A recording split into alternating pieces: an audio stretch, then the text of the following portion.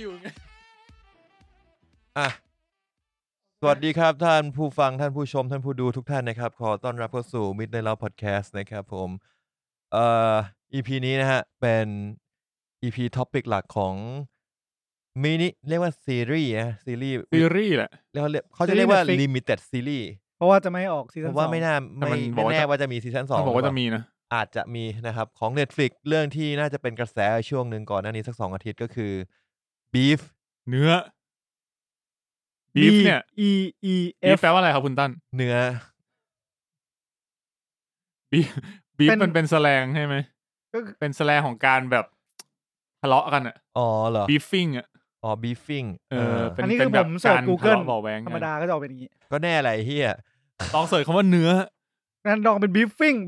อ่ะ beefing นี่ครับอันนี้ก็คือผลของการเสิร์ชว่า beefing คือการย่างเนื้อไว้เฮียนี่ไงมี What's the opposite of beefing ก็น่าจะหมายถึงการโกรธอะไรอย่างงี้ป่ะเพราะว่าตรงข้ามก็คือ joyful คือมันเป็นคำศัพท์กว้างๆที่หมายถึงในแง่ความรู้สึกที่หัวร้อนไม่ดีคือจริงๆหัวร้อนเพราะว่าตอนเราเริ่มดูเราก็เรียกว่ามันเป็นหนังของคนหัวร้อนจัดเลยหนังของคนหัวร้อนเหมือนหนังหัวคนร้อนหนังหัวของคนที่หัวร้อนเอาเป็นว่าเรื่องนี้จาก dictionary.com บอกว่าเป็นแสแลงที่แปลว่า complain grumble แปลว่าอะไรผมไม่รู้นะเปิดดิกเพื่อเปิดดิกต่อไอ้สัตว์นี่แหละปัญหาของดิกภาษาอังกฤษกูคลังศัพท์กูน้อยเกินไปแต่ก่อนที่เราจะไปคุยเรื่องบีฟนะครับเดี๋ยวเราจะมาเข้าช่วงมิดไนท์เล้าเผาหัวของเราก่อนครับผมหัวกูชอบมากเลยครับว่ามิดไนท์เล้าเผาหัวเนี่ยมันดูคล้องจองครับดีครับโอเคดีนะถ้าเกิดเราชื่อรายการเราลงด้วยสระอีที่กูว่า ไม่ใช่ มันก็จะไปกันไม่ถึงไหนนะฮะคุณเมนไปดูอะไรมาอาทิตย์ที่แล้วว่ะต้องอธิบายนี้ก่อนกดไลค์กดแชร์กด Subscribe ที่ไหนรายการเราก็ประมาณนี้นะครับอาจจะไม่ค่อยมีสตรัคเจอร์เท่าไหร่ไม่มีก็ฝากติดตามพวกเราทาง Facebook Twitter นะครับผมroom 508 podcast นะครับมีในเรา podcast ก็ไปกดไลค์กด Subscribe กด Follow กันได้ Facebook เราก็ไม่ค่อยได้เล่นมั้ยคือ Facebook อ่ะเราไม่เล่นดีกว่าเราไม่ได้อัปเดตมานานมากแล้วงั้นไม่ต้องไปกดสาบ Facebook ก็ได้ครับเราเลิกเล่น Facebook แล้วก็ไปที่กดไว้ก็ได้ เพิ่มยอดให้หน่อยเพิ่มยอดไปทำไมอ่ะเผื่อวันนึงเราจะแบบขายเพจได้ใช้งานโทษไปก็ Twitter เลยก็ได้ครับคือช่วงนี้เราไม่ค่อยเล่น Facebook เท่าไหร่นะครับใช่ๆเหมือนพอเราถึงวัยนึงเราก็จะหยุดทำอะไรบางอย่างไปเยอะๆมันรู้สึกว่าการโพสต์ Facebook มันแบบใช้เอฟฟอร์ตเยอะยังไงไม่รู้อ่ะกูบอกไม่ถูกอ่ะคือมันจะมีเรื่องแบบแอดcontent management อะไรพวกนี้ซึ่งเรารู้สึกว่ามันเยอะไปนิดนึงใช่รวมถึงว่าคอนเทนต์ที่ปรากฏใน Facebook เนี่ยก็ไม่ใช่ทางของเราสักเท่าไหร่นะครับถึงจุดนึงเราก็ต้องเลิกทำบางอย่างเหมือนคุณมีนแต่ก่อนก็ทำอะไรครับทำหลายๆอย่างตอนนี้ก็เหลือทำลดลงบางอย่างมันไม่อยากคุยกับมึงเลย นั่งหารูปอยู่โอเคก็พวกเรา3คนเช่นเดิมครับแนะนำตัวหน่อยเผื่อผู้ฟังที่ไม่เคยรู้จักเรามาก่อนคุณมีนครับผมสวัสดีครับมีนครับตั้นครับครับผมเพชรครับผมครับก็เข้าเผาหัวเลยไหมครับผมเราต้องแนะนำรายการด้วยไหมรายการเราก็พูดคุยเกี่ยวกับหนังและซีรีส์นะครับสำหรับผู้ที่ไม่เคยฟังใช่ก็มีอนิเมะด้วยบางทีก็มีเพลงมีประสบการณ์ส่วนตัวคือเราเรียกว่าคุยทุกเรื่องแล้ว Variety Talk ที่ pretend ว่าจะคุยเรื่องหนังแล้วกันแต่ไม่มีความรู้เกี่ยวกับหนังเราไม่รู้เรื่องหนังความรู้เรื่องหนังก็ไม่มีเหมือนเป็นเพื่อนมาคุยกันเรื่องหนังแล้วก็โม้กันไปเรื่อยๆใช่อย่างกระเป๋าก็ต้องเป็นหนังจระเข้เข็มขัดเป็นหนังงูอย่างเงี้ยจริงๆเข้าป่าน่าจะรอดนะเข้าป่าทำไมฮะก็หมายถึงว่าทุกคนให้คิดว่าเป็นพวกเดียวกันไงถ้าเกิดกูใส่เข็มขัดหนังงูเข้าไปงูจะไม่กัดกูมึงเคยเห็นงูกัดกันเองไหมแต่กูว่าจระเข้นี่น่าจะกัดกันเองได้เคยเห็นงูสารพังพรใช่พังพรสู้กับงูมึงห้ามแบบกระเป๋าหนังพังพรเนี่ยห้ามพังพรเนี่ยจะมีผม2อันที่หัวแต่ถ้านินจาจะมีผม3เส้นคุณมีนดูอะไรมาบ้างครับสัปดาห์ที่ผ่านมาเฮ้ยกูสงสัยจริงมึงไม่เคยเดี๋ยวกูเซิร์ชให้มึงพูดไปก่อนเดี๋ยวกูเซิร์ชพังพรเป็น2อ่ะไม่ปังปอนไอ้สัตว์ปังปอนเฮียไอ้ ยุคนี้ไม่ได้ดูแล้วมั้งปังปอนมึงเคยดูด้วยเหรออ๋อมันเคยมีเป็นแอนิเมชันเนอะปังปอนคือการ์ตูนในขายหัวเราะนะฮะผมไปต่อเรื่องนี้มาครับจินนี่คิกเช่นน่าถึงประมาณตอน8หิวสุดเลยอ่ะหิวเกินหิวไม่ไหวแล้วนี่ครับรูปปังปอนนะฮะ ที่มีบอกพี่ผม3เส้นนี่ตั้น2เส้นไหน2อันนั้นมันเป็นมือพ่อมันมือคนอะไรมันจะมีผมมาอย่างนั้นวะ3เส้นงั้นนินจามี2โอเคกดผิดผิดหวังจริงจินนี่คิดเช่นต่ออ๋อก็พอดูเสร็จปุ๊บก็ไม่พ้นต้องกินแล้วกินอะไรไปก็มีทุกเมนูเขาอะที่เขาทำเมนูเลยนะเป็นเกาหลีเนี่ยมีรามยอนแล้วก็มีคิมบับมีซุนดูบูไหมไม่มีแล้วก็มีที่มันเป็นสาหร่ายห่อไม่ใช่คิมมารีก็คือสาหร่ายห่อวุ้นเส้นทอดแล้วก็ไก่ทอดมีไหมฮะออกตอกออกเหี้ยอะไรล่ะเขียวมาเลยตอกโปกีใช่ตอกโปกีนี่มันเป็นอะไรที่ผมเข้าไม่ถึงเฮ้ยแต่ในนั้นเนี่ยเขาเส้นหนึ่งเขาเส้นแบบใหญ่กว่านิ้วโป้งอ่ะแล้วยาวมาเนี่ยเราต้องตัดกินอ่ะแล้วต้มทั้งวันเส้นใหญ่กว่านิ้วโป้งแต่ที่เรากินอ่ะมันจะประมาณแบบนิ้วชี้1 นิ้วเนี่ยกูเริ่มไม่อยากกินตอกแล้วหน่วยวัดมึงแม่หน่วยเป็นนิ้วใครก็หน่วยอเมริกาก็ใช้หน่วยเป็นนิ้วกันตอกยาว6 นิ้วเนี่ยโอ้ไม่น่าแดกเลยอ่ะแล้วชอบมากับไส้กรอกอีกหาฟุตลองเหรอ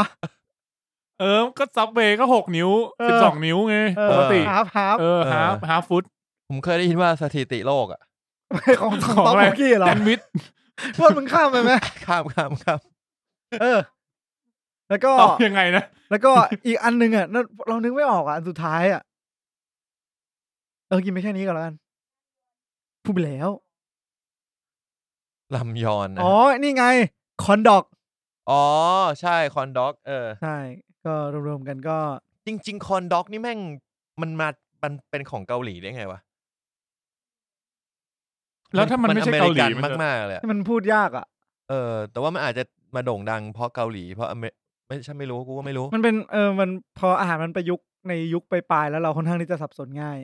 รวมไทยสร้างชาตินะเพชรนั่นประยุทธ์เพชรครับยังไงเนี่ยอันนี้นะครับอะไร today ด้วยเนี่ยเปิดจากเว็บอะไรเนี่ยพักซอจุนใช่ไหม today หมายถึง workpoint today อันนี้คือขอบคุณ workpoint today ฮะพักซอจุนใช่ไหมคนพักซอจุนที่เล่นItaewon Class เขาดูผอมยังวะเขาผอมนะไม่แต่เขาไม่ได้ดูผอมขนาดนี้แต่ก่อนKorean เขาไม่ได้แต่งตัวสไตล์นี้หรือเปล่าเป็นไม่ได้แต่คือเขาเล่นเป็นพักซอจุนนั่นเป็นพักซอจุนใช่ไหมคือมันเป็นไม่มีแอดขึ้นด้วยวะไอ้เหี้ยมันเป็นวาไรตี้อ่ะมันเป็นเหมือนแบบไอ้สัตว์ผมก็ไม่รู้หรอกว่าตัวตนจริงๆเขาเป็นเหมือนในรายการไหม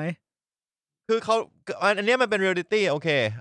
เขาก็จะมีแบบเขาทำอาหารแล้วก็คุยกันแบบก็เชิงแบบงานยุ่งงานอะไรก็จะเป็นก็คิดว่าน่าจะเป็นตัวตนเขาระดับหนึ่งแต่ก็ใช่เล่าไปแล้วในตอนที่แล้วเลยไม่อยากเท่าเยอะใช่ครับครับโอเคครับผมดูอะไรอีกไหมแค่นี้ก็แล้วกันผัดกันบ้างจำไม่ได้ตาผมช่วงอาทิตย์ที่ผ่านมาผมก็ไม่ได้ดูอะไรมากเพราะว่าดูดีเบตการเมืองซะเยอะช่วงนี้กำลังจริงเราคุยเลยไหมเราคุยแบบถกกันเรื่องดีเบตการเมืองที่เราไปดูกันไหมว่ามันก็ไม่ได้ดีเบตอะไรได้มากหรอกแต่ยิ่งดูดีเบตยิ่งเหมือนตอกย้ำความมั่นใจว่าเราควรจะเลือกว่าเราชอบคนที่เถียงแบบไหนเถียงสไตล์แบบหรือเปล่าหรือว่าเราชอบแบบพูดให้จบแล้วคุยกันแบบตรงไปตรงมาผมขอพูดให้จบเลยพ่องไม่ฟังผมก่อนฟังผมก่อนแล้วพอฝั่งหนึ่งพูดไม่เดี๋ยวคุณไม่เข้าใจผมขอตอบคำถามทีเดียวแล้วกันนะครับแล้วก็เดี๋ยวจะได้พูดตอบไปเลยทีเดียวแบบนั้นนะฮะก็ดูดิเสร็จแล้วก็เลยดูสิ่งที่ดูเป็นซีรีส์เป็นหนังน่าจะดูผมดูแมนดาลอเรียนจบแล้ว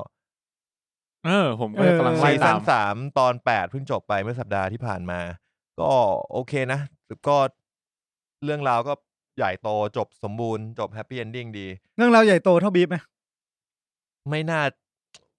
พูดยากมากเลยกูจะเปรียบเทียบยังไงดีสเกลอาจจะไม่เท่ากันสเกลมันไม่เท่าอยู่แล้วแต่ความเรื่องเยอะอาจจะพอๆกันเรื่องไม่เยอะเท่าบีฟแน่นอนกูค่อนข้างมั่นใจเอาเป็นว่าแมนดาโลเรียนมีโอกาสสูงมากนะครับที่จะกลายเป็นหนังใหญ่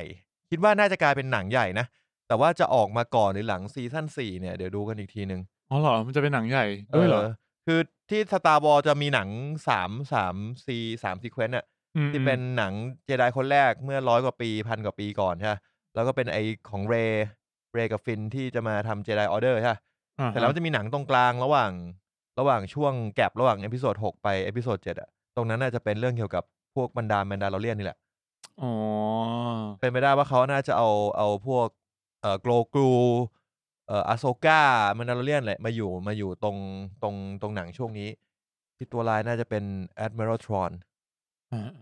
นะครับเสร็จแล้วก็เลยได้ดูก็มาดูบีฟจนจบแล้วเดี๋ยวบีฟเราไปคุยกันทีเดียวแต่ว่าเมื่อเช้าผมได้ดูสิ่งหนึ่งมายังไงครับเมื่อเช้าผมออกกำลังกายแล้วก็หาหนังดูผมก็เลยได้ดูโปรเจกต์ Wolf Hunting ที่เพจเคยขายไปเมื่อนานมาแล้วไอ้เหี้ยคือตอนดูไปประมาณ50นาทีตอนนี้ยังไม่ได้ถือว่าหนุกมากแต่ว่าพอจะเพลินอยู่แต่ว่าความไอ้เพชรมึงน่าจะเล่าว่าแม่งเลือดสาดมากคือความเลือดสาดเนี่ยผมว่าคนที่เคยดูคิวบิลมาแล้วก็อาจจะมองว่าแบบโอ้มันคงไม่มีอะไรเลือดสาดเท่าคิวบิลหรอกเนาะอะไรอย่างงี้อารมณ์โทนประมาณนั้นแต่ว่าความเลือดสาดของเรื่องนี้คือสมมุติสมมุติคือเรื่องมันเป็นเหมือนว่าเกาหลีพยายามจะส่งนักโทษที่อยู่ที่ฟิลิปปินส์ขึ้นเรือกลับเกาหลีทีนี้มันก็มีนักโทษที่อยู่บนเรือเนอะและนักโทษพวกนั้นเนี่ยก็โดนตำรวจเก็บตัวไว้เสร็จแล้วมันก็โกโรกแล้วก็ออกมาปล้นเรือนะครับทีนี้ในเรือน่าจะมีปริศนาบางอย่างอยู่ที่เขาเรียกว่าโปรเจกต์ Wolf Hunting เนี่ยก็เดี๋ยวผมจะได้ดูต่อว่าไอ้ Wolf Hunting เนี่ย Wolf เนี่ยหมายถึงอะไรนะครับมันเป็นหนังประมาณ2ชั่วโมงจบดูแล้วชั่วโมงนึงงี้ดูแล้วชั่วโมงนึงครับทีนี้คำว่าเลือดสาดเข้ามาผมเตือนไว้ก่อนถ้าใครไม่ชอบเลือดคือคุณอาจจะเห็นว่าไอ้พวกเนี้ยเลือดเต็มตัวเลยก็อาจจะสู้กันจนเลือดเต็มตัวอันนี้ก็ยังพอเข้าใจได้แต่ความเข้าใจไม่ได้ของผมคือมึงนึกออกป่ะแบบอารมณ์เหมือนแบบมึงหยิบประแจขึ้นมาต่อสู้กับตำรวจเงี้ยหยิบประแจขึ้นมาฟาดหัวตำรวจโพะแล้วเลือดแม่งพุ่งออกมาอย่างงี้ปี๊ดเลยปี๊ดอย่างนี้เลยเหมือนมึงเอาประแจเคาะอะไรวะเคาะท่อน้ำแล้วท่อน้ำรั่วก็พุ่งปรี๊ดออกมาเป็นเส้นปรี๊ดอย่างนี้เลยคือไม่ว่ามึงจะยิงจะเอามีดแทงจะทำที่อะไรเลือดจะพุ่งออกมาแบบเหมือนสปริงเกิลที่เป็นยี่ห้อน้ำดื่มนี่ครับอะไรประมาณนี้แหละมั้งเฮ้ยเดี๋ยวครับผมนั่นแหละครับก็ว่าจะดูต่อแต่ก็ตกใจเหมือนกันที่แบบกูบอกแล้วว่ามันเลือดสาดคือเฮียแม่งมีฉากหนึ่งที่กูแบบไอ้ประแจฟาดหัวแล้วเลือดพุ่งเนี่ยกูว่าก็สุดๆอันนึงแล้วนะแล้วไอ้ฉากหนึ่งที่แบบเหมือนมีคนนึงล้มลงไปแล้วแม่งก็เอามีดไปแทงชั่วอย่างเงี้ยแล้วแบบผลลัพธ์ก็คือเลือดเหมือนแบบกองแบบนองเต็มน้ำเหมือนน้ำขังจากการที่มึงแทงไอ้คนนั้นแทงไม่ยั้งบอกเลยนั่นแหละครับก็เดี๋ยวไปดูให้จบๆนะฮะว่ามันจะเสียเลือดไปอีกกี่10 ล้านลิตรนะครับเรื่องที่ใช้เลือดเยอะมากแล้วผมก็ไปดู Decision to Leave มาเพชรกูถามหน่อยมึงดูจบยังคือปัญหากูเลยก็คือกูจะดูตอนวิ่งแล้วกูว่ามันไม่มีซับไทยเหรอมีดิกูดูซับไทยจริงมั้ยเนี่ยจริง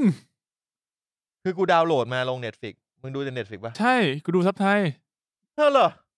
เดี๋ยวกูลองใหม่กูว่าบางทีถ้าดาวน์โหลดมามันจะชอบมีปัญหาถ้าเกิดว่าไม่ได้กดเลือกซับเลือกเสียงอะไรพวกเนี้ยคือผมมาดาวน์โหลดตรงๆมาแล้วดาวน์โหลดมีเสียงไทย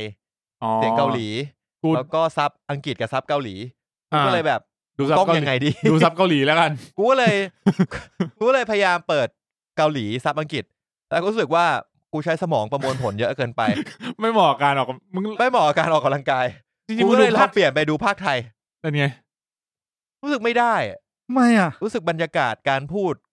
มันไม่ได้ผมว่าเขาใช้เขามิกเสียงมาดีด้วยอยากรู้ว่าภาคไทยจะเป็นไงมั้ยแบบภาคไทยเหมือนทำไงวะคือมันจะไม่ได้คือไม่ใช่ว่าเขาพากย์ไม่ดีนะแต่ผมเวลาดูหนังผม ผมจะชอบดูแบบเป็นเสียงออริจินอลเพราะว่ามันจะได้แอมเบียนต์ของมันจะมีการมิกเสียงแล้วเวลาพากย์เสียงทับไปอ่ะบางทีแอมเบียนต์มันหายใช่มันก็เลยทำให้มันแปลกๆแล้วเรื่องนี้ดิเซนทูรีมันขึ้นชื่อว่าแบบดีมากผมว่าเรื่องแบบโปรดักชันซีนิมาโตกราฟีหรือแบบมิกซิ่งอะไรพวกเนี้ยทำดีมากผมก็เลยอยากดูแบบออริจินอลมากกว่าแล้วได้เริ่มดูไปยังดูไป5 ทีแล้วก็แบบมึงลองโหลดใหม่ดูไม่ได้ว่ะมีผมดูเสียงเกาหลีทับไทยไม่งั้นก็อาจ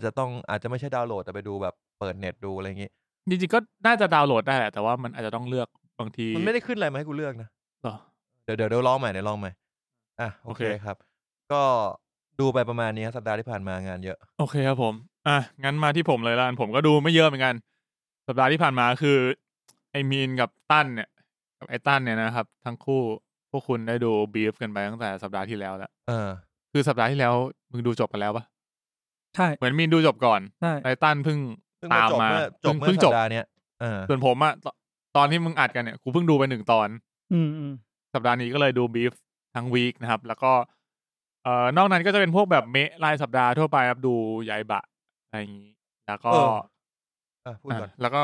อีกเรื่องคือ Taxi Driver ซีซั่น2จบแล้วกูอยากกลับไปลองดู Demon Slayer ใหม่ว่ะมึงเคยดูหรือยังนะกูเคยดูไป10 ตอนแล้วเป็นไงแล้วกูก็เลิก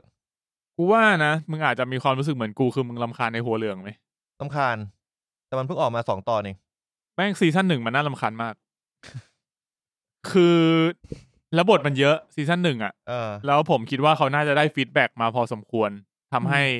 ซีซั่น2เป็นต้นมาไอตัวหัวเหลืองมันโวยวายน้อยลงมันก็เลยดูสำหรับผมมันดูสมูทขึ้นดูสนุกขึ้นแล้วคือซีซั่น1ผมจะรำคาญเวลาที่หัวเหลืองมันออกมาบ่อยมากๆผมไอหัวเหลืองเป็นส่วนหนึ่งแต่ส่วนหนึ่งที่ผมรู้สึกว่าไม่ไปต่อเพราะรู้สึกว่ามันเป็นการ์ตูนรายสัปดาห์เกินไปคือกูยังไม่รู้แล้วจุดมุ่งหมายของไอ้พระเอกคืออะไรณตอนนั้นเรื่องจะไปยังไงเหมือนจะปราบอสูรทีละเควสไปเหรอคือเรื่องนี้มันค่อนข้างโชเน็นมากๆเลยนะแบบมันเนาะถ้าพูดอย่างนั้นก็ใช่มันจะเหมือนบอกว่าไม่ได้มีโกชัดเจนใช่ไหมว่าพระเอกมันต้องการอะไรตั้งแต่ต้นเรื่องมันเหมือนแค่มันอยากจะเป็นนักปราบอสูรเฉยๆตอนแรกใช่แต่ว่ามันน่าจะมีตัวร้ายโผล่ออกมาแล้วไหมมีไมเคิลแจ็คสันมาแล้วนั่นแหละไมเคิลแจ็คสันก็หลักๆก็คือดูแล้วชื่อไม่ได้มันชื่ออะไรวะครับผมกูจำชื่อไม่ได้ไปด้วยเลยเนี่ยนานแล้วอะมูซันกูก็เลยคิดว่าเดี๋ยวจะขอกลับไปลองดูอีกทีนึงเอาเป็นว่ามันก็สเต็ปมันก็เข้าไปเป็นอะไรนะหน่วยพิฆาตอสูรแล้วก็ต้องฝึกตัวเองให้เก่งขึ้นแล้วเดี๋ยวสู้ชนะบ้างแพ้บ้างแล้วสุดท้ายก็ต้องไปสู้กับลาดบอสตามสเต็ปการ์ตูนโชเน็นทั่วไปไม่ได้มีโกอย่างอื่นอะไรมากมายแต่คือคนน่าจะชื่นชมในแง่ของพวกกราฟิกค่อนข้างมากใช่ผมว่าเป็นเรื่องที่ภาพแม่งแบบทุ่มทุนมากทำดีมากทุกตอนไม่รู้สึกว่ามีตอนไหนลวกแล้วก็มันก็มีพาร์ทที่แบบตลกดีด้วยจริงก็จบก็ได้กูดูมาแค่นั้นมันเป็นว่าแค่นี้มันก็เยอะแล้วนะเพราะบีฟมึงตอนละชั่วโมงตอนละครึ่งชั่วโมง10 ตอนผมว่าดีหน่อยที่มันตอนละครึ่งชั่วโมงคือมันดูง่ายมันเป็นตอนละครึ่งชั่วโมงที่แปลกเดี๋ยวจะกลายเป็นนอนสปอยจะนอนสปอยเลยก่อนป่ะล่ะไม่เป็นไรงั้นเก็บไว้ก่อนซัดข่าวก่อนงั้นเดี๋ยวเราไปที่ข่าวก่อนเพราะว่าข่าวกับเทรลเลอร์ในสัปดาห์นี้มีไม่ค่อยเยอะเท่าไหร่นะครับผมเมื่อกี้กูดูไปเยอะมากเลยกับมีนระหว่างรอมึงขี้กูดูไปเรื่อยเลยของ Netflix เหรองั้นมึงยาวไปถึงคีโอพัทธาแต่มัน9 วันที่แล้วเราจะไม่พูดถึงงั้นเรามาพูดถึงตัวอย่างใหม่เมื่อกี้มึงดูอะไรกันมาบ้างมึงเล่าให้กูฟังหน่อยเหี้ยแล้วลำบากอีกเหี้ยเหมือนอาจารย์ให้กันบ้านเลยเหมือนเด็กคนนั้นที่มันถามว่ามึงอ่านหนังสือขอเนม10 บุ๊ก10 บุ๊กก็กูไปเข้าห้องน้ำมาเมื่อกี้ดูตัวอย่างเรื่องแรกที่ผมดูเอาฟาสก่อนFast X นะครับตัวอย่างใหม่ก็เรียกว่าโชว์ตัวนักแสดงที่จะเข้ามาอยู่ในเรื่องนี้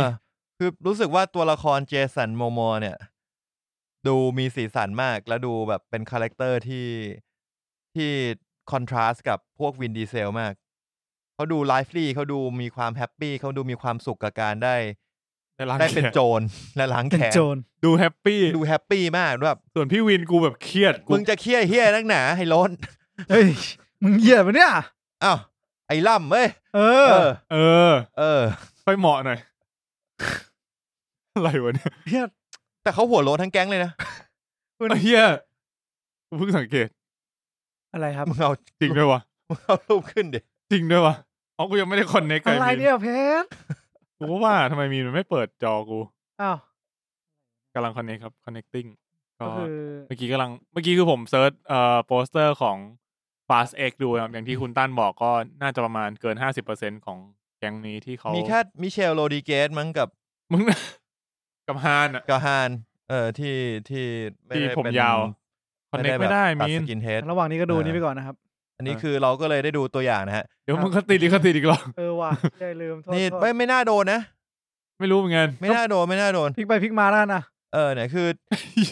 ก็พูดไปด้วยไงไม่เป็นไรมีลูดาคลิสอีกคนหนึ่งนี่คือแบบดูแล้วแบบเฮ้ยตัวนี้มันแบบดูแม่งน่าสนุกอ่ะจริงเพราะเราไม่ต้องไปเครียดเรื่องมันถล่มวาติกันหรือถล่มโลกอะไรแบบที่ตัวละครในพระเอกต้องเครียดอ่ะเราก็ร่วมลุ้นให้ตัวร้ายชนะบ้างดีกว่าได้เหรอวะนี่มันก็จะระเบิดอยู่นะเราไม่เคยนี่ระเบิดใหญ่ขนาดนี้เลยนะระเบิดอย่างเงี้ยตุ้มนี่ยืนก็คือไม่ต้องลุ้นว่ามันจะทำสำเร็จไหมอยากให้มันทำสำเร็จเลยให้มันทำสำเร็จแล้วให้มันชนะดอมบ้างให้ดอมมันแพ้บ้างไอสัตว์ชนะทุกภาคมา9 ภาค 10 ภาคแล้วครับนี่ไงอะควาแมนอะเควกเชื่อมต่อไม่ได้มินช่างมันครับมึงต่อเน็ตอะไรอยู่เมื่อกี้มึงลงไปข้างล่างมึงกลายเป็นกูไม่ได้หยิบ iPad ไปไม่เป็นไรครับครับผมก็ตัวอย่าง Fast X นะครับไม่มีอะไรมากโชว์เอฟเฟกต์อลังการการขับขี่ยวดยานพาหนะทั้งหลายนะก็เป็นจุดขายของ Fast เขามีคนสังเกตว่ามันมีรถบรรทุกที่แบบเหมือน Transformer ด้วยแล้วเขาก็เคยให้สัมภาษณ์ว่าคือสัมภาษณ์จำชื่อไม่ได้ละคนหนึ่งใน Fast เขาบอกว่าถ้าเกิดอยากให้ cross เนี่ย cross กับอะไรดี Transformer ดิก็มีคนบอกว่าถามว่า cross กับ Jurassic ไหมเขาก็แบบมันน่าจะไม่ค่อยเหมาะมั้งถ้าอะไรจะได้ก็คงจะเป็น Transformer มากกว่านะครับผมกูว่าก็ไม่เหมาะทำไมอ่ะความสามารถในการขับรถพวกมึงจะไร้ประโยชน์ทันทีมึงไม่รู้หรอกกูว่ามีก็ดีเอาเหอะภาค11จบที่เป็น Optimus Prime ไปเลยกระโดดแปลงร่างขึ้นมา enough dom เดินแบบ We're Family แล้วจับมือกันระหว่างดอม Optimus ตอนจบ Optimus มันนั่งรวมโต๊ะด้วยน่าจะนั่งไงอ่ะน่าจะให้ได้แค่นิ้วก้อยอ่ะผมว่าก็เอาให้สุดครับมันสุดอยู่แล้วล่ะเขาเต็มที่อยู่แล้วไม่เป็นห่วงเขาไม่หมายถึงว่าให้ไปจับมือ Transformer ซะได้ Transformer ก็ไม่มีอะไรจะเสียอยู่แล้วส่วนเรื่องนี้มันจะเวอร์กว่านี้ก็ไม่มีใครว่าแล้วมั้งก็คงงั้นนะครับครับเรื่องต่อไปที่ผมไปดูกันก็คือ American Born Chinese ถูกต้องครับผมครับผมก็อันนี้เป็นซีรีส์นะครับที่จะมาทาง Disney Plus ตอนแรกผมนึกว่ามันเป็นหนังเว้ยได้นึกว่าหนังเหมือนกันแต่ไปมาคือเป็นซีรีส์เนี่ยฉากนี้คือช็อกสุดจริงๆเรื่องนี้ทำมาจากคอมิกนะเป็นคอมิกมันน่าก็คือเหมือนเป็นมัลติเวิร์สของจักรวาลจีนนี่แหละผมว่าน่าสนใจมีวูคงแล้วก็คือมีจีนก็คือน่าใส่ทุกอย่างที่เป็นตามเรื่องชื่อเรื่องแหละอเมริกันบอลไชนีสอะมิเชลโยนี่เป็นเจ้าแม่กวนอิมป่ะใช่คิดว่าใช่แล้วคนจีนบางทีการจะรับบทนี้อาจจะเป็นความสำเร็จระดับหนึ่งอันดับหนึ่งใช่ครับเหมือนเราได้เล่นเป็นพระนเรศวรนี้ว่ะกูว่าไปตัดสินเขาเนาะ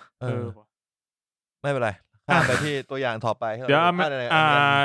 อันนี้หาข้อมูลมานิดนึงก็เป็นซีรีส์ที่จะเข้าทาง Disney Plus ใน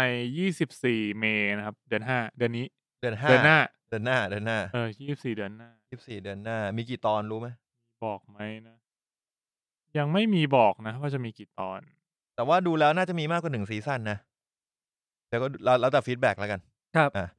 เรื่องต่อไปเราดูคืออะไรมินนอกจากพวกนี้เราก็ไปดูอย่าง Black Knight or the Light We Cannot See นี่อะไรวะเนี่ยน่าดูเป็นไงวะ Black Knight เป็นซีรีส์เกาหลีที่จะเข้าทาง Netflix เปิดให้เพชรดูนึกออกแล้วเห็นโปสเตอร์แต่ยังไม่ได้ดูอารมณ์ Death Stranding Death Stranding ก็คือเหมือนแบบถ้าจะไม่ผิดมันแค่พระเอกมีหน้าที่เป็นคนส่งออกซิเจนไปให้กับกลุ่มคนรวยที่อยู่ในโลกเนี่ยโลกของโลกโพสต์โอคาลิปแหละเนี่ยอย่างพวกนี้เขาก็ต้องแบบต้องใส่อะไรนะเครื่องช่วยกรองอากาศแต่อย่างคนที่เขามีตังก็คืออยู่ในบ้านแล้วก็สูดออกซิเจนมีเครื่องฟอกอากาศใช่ก็จะเปล่าออกซิเจนบริสุทธิ์มาให้มาส่งผมก็รู้แค่นี้นะไม่ได้เข้าใจอะไรมากมายดูแล้วคอนเซปต์น่าสนใจครับพระเอกเล่นเป็น Delivery Man พระเอกมันน่าคุ้นอีกพระเอกน่าคุ้นน่าจะเล่นเป็นตัวร้ายซีรีส์เกาหลีบ้างครับคุ้นมาก เนี่ยธีมเรื่องก็น่าสนใจอยู่คิมอูบินอูบินครับครับผมแล้วก็ต่อมาที่ผมดูกับมีนก็คือเรื่องใครปิดหน้านี่ให้หน่อยโทษAll the Light We Cannot See ครับอันนี้เหมือนจะเป็นหนังสงครามโลกครั้งที่2ของนาซี Netflix อันนี้น่าสนใจนำแสดงโดยโยนัสเด็กโยนัสมันแสดงโดยโยนัสไม่ได้ลุยส์ฮอฟแมนแล้วก็มีจำได้วะมาร์ค รัฟฟาโลด้วยมีมาร์ค รัฟฟาโลด้วยมึงรู้กันหมดเลยอ่ะกูดูมาแล้วอ้าวเรื่องนี้น่าสนใจแล้วก็ตัวอย่างก็น่าจะดูดีทำมันจะภาพดูสวยนะไม่ได้ยินพูดสักคำเลยแต่ว่าดูแล้วน่าจะเครียดอยู่อะดูไม่ใช่หนังเอาสนุกอะเป็นซีรีส์ที่แบบเขาเรียกว่าจะใช้เวลาในเรื่องอะแบบเป็น10 ปีอะเหมือนกับแล้วเราดูต้อง10 ปีในเรื่องมันก็ทำสคริปต์กูว่าไอ้เหี้ยสคริปต์แหละโนเวมเบอร์ว่ะก็2 พฤศจิกายนก็ใครสนใจหนังแนวสงครามโลกนาซีอย่างงี้ก็ไปดูได้นะครับเรื่องต่อไปมีให้เราดูคือเรื่องอะไรมีเหรอวะมีอีกจริงๆนอกจากนี้ก็มีแค่ฟูบาควีนเคียวพัทราอาโนอะไรอย่างงี้อาโนไม่ค่อยน่าดูเท่าไหร่ก็เป็นเป็นน่าจะเป็นหนังคริสต์มาสเหมือนอาโนไปทำภารกิจกับลูกสาวอาโนเป็นเหมือนเอเจนต์สายลับแล้วก็ลูกสาวก็เป็นสายลับเหมือนอารมณ์เหมือนพ่อเป็นสายลับมาก่อนแล้วก็เกษียณมาแล้วอยู่ดีก็โดนเรียกตัวกลับไปแบบเฮ้ยไปทำภารกิจหน่อยแล้วก็ไปเจอลูกสาวกูคืออีกคนนึงที่ทำภารกิจอยู่หนังคริสต์มาสจัดๆก็อีกเรื่องนึงที่เราดูคือ Queen Cleopatra นะครับก็ได้เป็นด็อกคิวเมนต์ที่มีดราม่าอยู่นิดหน่อยครับก็จะเป็นดราม่าเรื่องกับเชื้อชาติของสีผิวของตัวคลีโอพัทราใช่นักประวัติศาสตร์เขาก็ต่อสู้กันจนถึงเขาก็ดีเขาก็ทำในสิ่งที่ถูกต้องแหละก็สมมติผลออกมายังไงผมคิดว่าก็เชื่อในระบบยุติธรรมว่าก็เหมือนอย่างบางอันที่แบบตอนแรกเป็นด็อกคิวเมนต์ซีรีส์แล้วก็เสร็จแล้วก็จะโดนคืออันนี้ผมว่ามันเล่าก่อนไหมคือ Queen Cleopatra เนี่ยเขาเป็นหนังเป็นด็อกิวเมนทารีของ Netflix นะครับซึ่งปัญหาเลยก็คือในตามประวัติศาสตร์เนี่ยมีเล่าให้ฟังว่าคลีโอพัตราเนี่ยเป็นคนกรีกไปอ่านเจอมาว่าเขามีเชื้อกรีกมีเชื้อกรีกมีเชื้อกรีกแล้วก็น่าจะเป็นอารมณ์ทางแบบเมโสโปเตเมียป่ะพูดได้ป่ะไม่มั่นใจอ่ะแต่คือมันมีเหมือนว่าเขามีคนทำวิดีโอพิสูจน์มาเขาบอกว่าว่าจริงๆอีกแล้วอ่ะหน้าตาจะเป็นแบบไหนทรงทางออกมาทางเมโสโปเตเมียไม่ใช่แบตหมดไอ้ท่านมันก่อจอเมื่อกี้จอดำครับแต่ว่าในเรื่องก็ represent ออกมาเป็นเหมือนคนแอฟริกันเลยเป็นคนทางที่ออกไปทางน่าจะเป็นผมไม่มั่นใจนะว่าคอนเนคได้แล้วมินแอฟริกันตอนเหนืออะไรเงี้ยคอนเนคใครวะคอนเนคกับนี่ก็เลยเกิดดราม่าขึ้นในหมู่นักวิชาการว่าเฮ้ยอย่างนี้มันไม่ถูกเปล่าเพราะว่าแล้วคุณวางสถานะตัวเองเป็นด็อกิวเมนทารีล่าสุดก็อย่างที่เพชรบอกว่ามีการฟ้องร้องทนายของชาวอียิปต์แต่อันนี้เห็นข่าวนะแต่ว่าไม่รู้ว่ารายละเอียดในการฟ้องร้องที่เขาคิดกันเนี่ยทนายอียิปต์นี่พอๆกับทนายโซเชียลไทยเลยนะยังไงมึงจำตอนซาร่าแม่งโดนลามอสศอกนะไม่ใช่ศอกที่มันแบบมันล็อกแขนไอ้ที่มันเจ็บใช่ไหมในแชมเปี้ยนลีกแล้วซาร่าโดนลงไปกระแทกแล้วเจ็บไหล่ต้องออกจากสนามมันมีทนายอียิปต์จะไปฟ้องลามอสนะก็เป็นไงฟ้องไม่รับดิสัตว์เหี้ยมันก็แค่แท็กเกิลกันในเกมไม่น่าได้ถ้าเกิดแบบถ้าเกิดไม่ไบแอดจนเกินไปก็คือลามอสก็แค่มันล็อกแขนกันแล้วมันก็แบบไม่ได้ตั้งใจหรอกมันก็ต้องเอาชนะกันในเกมกูมองกันนะกูไม่ได้มีส่วนเกี่ยวข้องแล้วกูคุณแทนแมนยูกูมองว่าปกติแต่คนที่แบบรู้สึกว่าแบบเฮ้ยแม่งตั้งใจมาเก็บปะวะมันก็มีคนคิดแบบนั้นก็แล้วแต่มันก็คือในเกมเอาจริงตั้งใจเก็บไหมก็ไม่รู้กูถ้าถามตั้งใจเก็บไหมกูนะกูเดานะกูว่าแม่งตั้งใจเก็บแต่ว่าคำว่าตั้งใจเก็บไปที่นี่หมายความว่าก็ต้องเบรกกองหน้าคนนี้ให้ได้ต้องคุมให้อยู่ต้องคุมให้อยู่ในที่กองหลังต้องทำให้มันหงอต้องทำให้มันใช่นี่คือเขาตั้งใจที่ดีของกองหลังไม่ใช่ถอยใส่ผมไอ้เหี้ยพูดถึงใครคนนี้แม็กควายเหนื่อยเว้ยไอ้เหี้ยแล้วเสร็จแล้วเขาหงอมันก็ต้องอาจจะต้องใช้ความรุนแรงบางส่วนในการที่ทำให้มันเกิดเหตุการณ์นั้นขึ้นแต่มันอาจจะเลยเพราะว่าการแข่งขันฝั่งนู้นก็สู้เต็มที่เราก็สู้เต็มที่มันก็อาจจะต้องมีการกระทบกระทั่งที่รุนแรงเกินกว่าก็ต้องมีให้กรรมการเป็นคนเบรกซึ่งทำได้มากน้อยแค่ไหนก็ขึ้นอยู่กับกฎและถ้าตั้งใจเก็บจริงเสียบข้อเท้า2 ขาไปเลยอันนี้ใครจะไปรู้ว่าแบบเฮียกูล็อกแขนกันแล้วก็เผลอแบบผัดกันทุ่มออกแรงเยอะไปหน่อยมึงจะเจ็บไหล่ใครจะไปนั่งคิดวะแต่มันก็หลายปีแล้ว เมื่อหลายปีแล้วเราไม่ได้เกี่ยวข้องเราเชียร์แมนยูอันนี้นั่นกูไม่ได้ดูด้วยซ้ำอันนี้คือเป็นย้อนกลับมาคือนี่คือเป็น Netflix ด็อกิเมนทารีนะครับเรื่องควีนคลีโอพัตราก็เขาจริงผมอยากรู้นะเพราะว่าเมื่อกี้ในตัวอย่างอ่ะเขามีโค้ดที่บอกว่าเนี่ยแม่งในกูก็จะไปสนับสนุนเขาอีกแล้วไงว่าอะไรครับแต่คือมันมีโค้ดอยู่ไงที่บอกว่าอย่าไปเชื่อในสิ่งที่โรงเรียนสอนว่าคลีโอพัตราเป็นคนแบบไหนซึ่งประโยคเนี้ยผมว่าอ้อนมากอ้อนตีนคือมันต้องมีปะทะอ่ะคือผมไม่ได้ปะทะหรอกผมว่าอยากรู้ความจริงอยู่แล้วคือเขาใน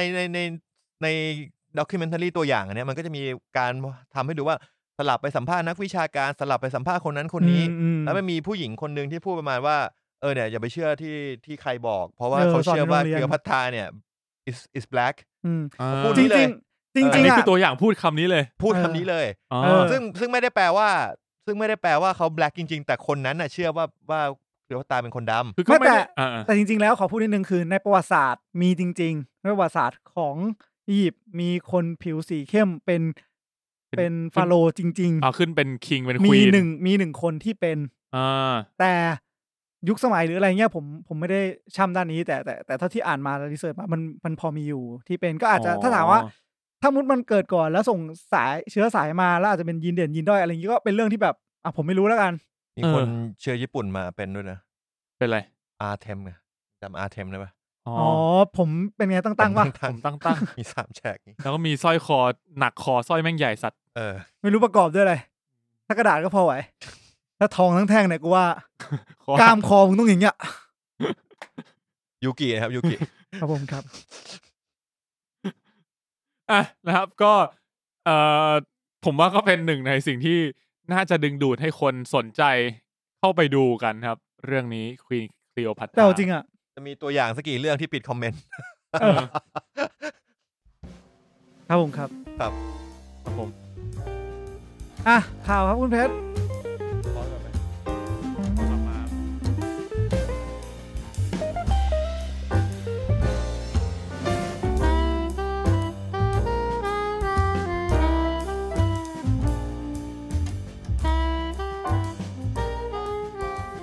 ครับผมก็ข้าวขาวนะครับข้าวขาวนี้ก็จะเป็นข้าวที่ฟอกแล้วนั่นมันข้าวขาวขอบคุณครับยังไม่ได้กินข้าวแช่เลยวะน่าร้อนทีว่ะกูเคยกินกูเป็นพูดถึงข้าวแช่ก็กูกินครั้งแรกในปีนี้เหมือนกันไม่ใช่ในปีในชีวิตกูเนี่ยได้กินครั้งแรกในปีนี้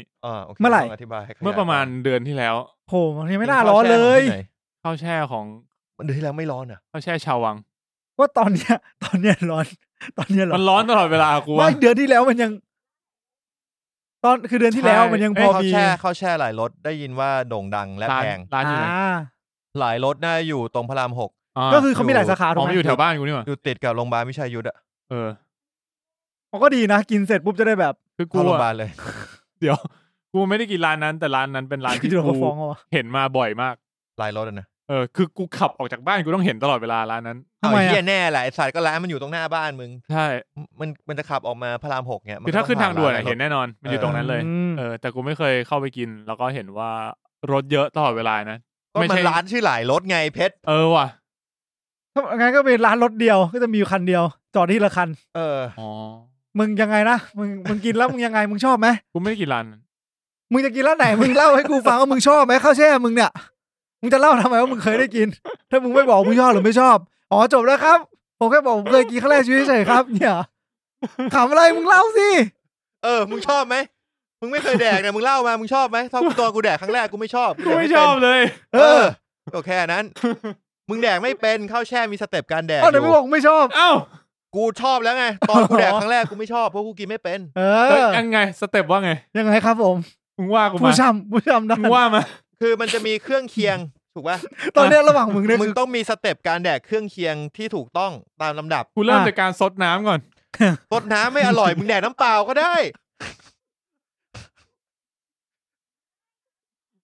น้ำมีกลิ่นมะลิเข้าใจแต่หมายถึงว่ามันไม่ใช่ซดน้ำก็ได้ไม่เป็นไร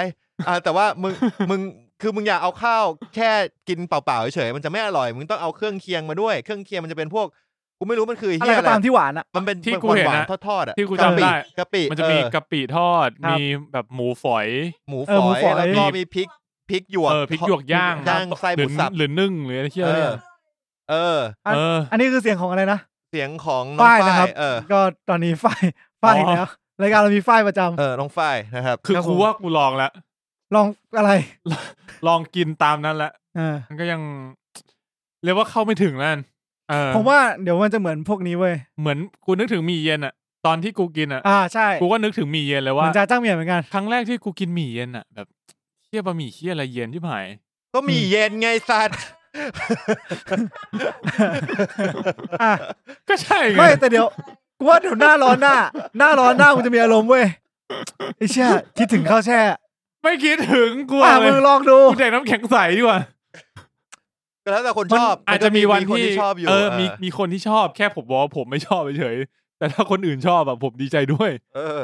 ผมไม่ได้จะไปขัดความชอบคนอื่นจริงๆแต่ถ้าเกิดว่าผมจะแนะนำว่าถ้าเกิดคุณมองว่าข้าวแช่แบบ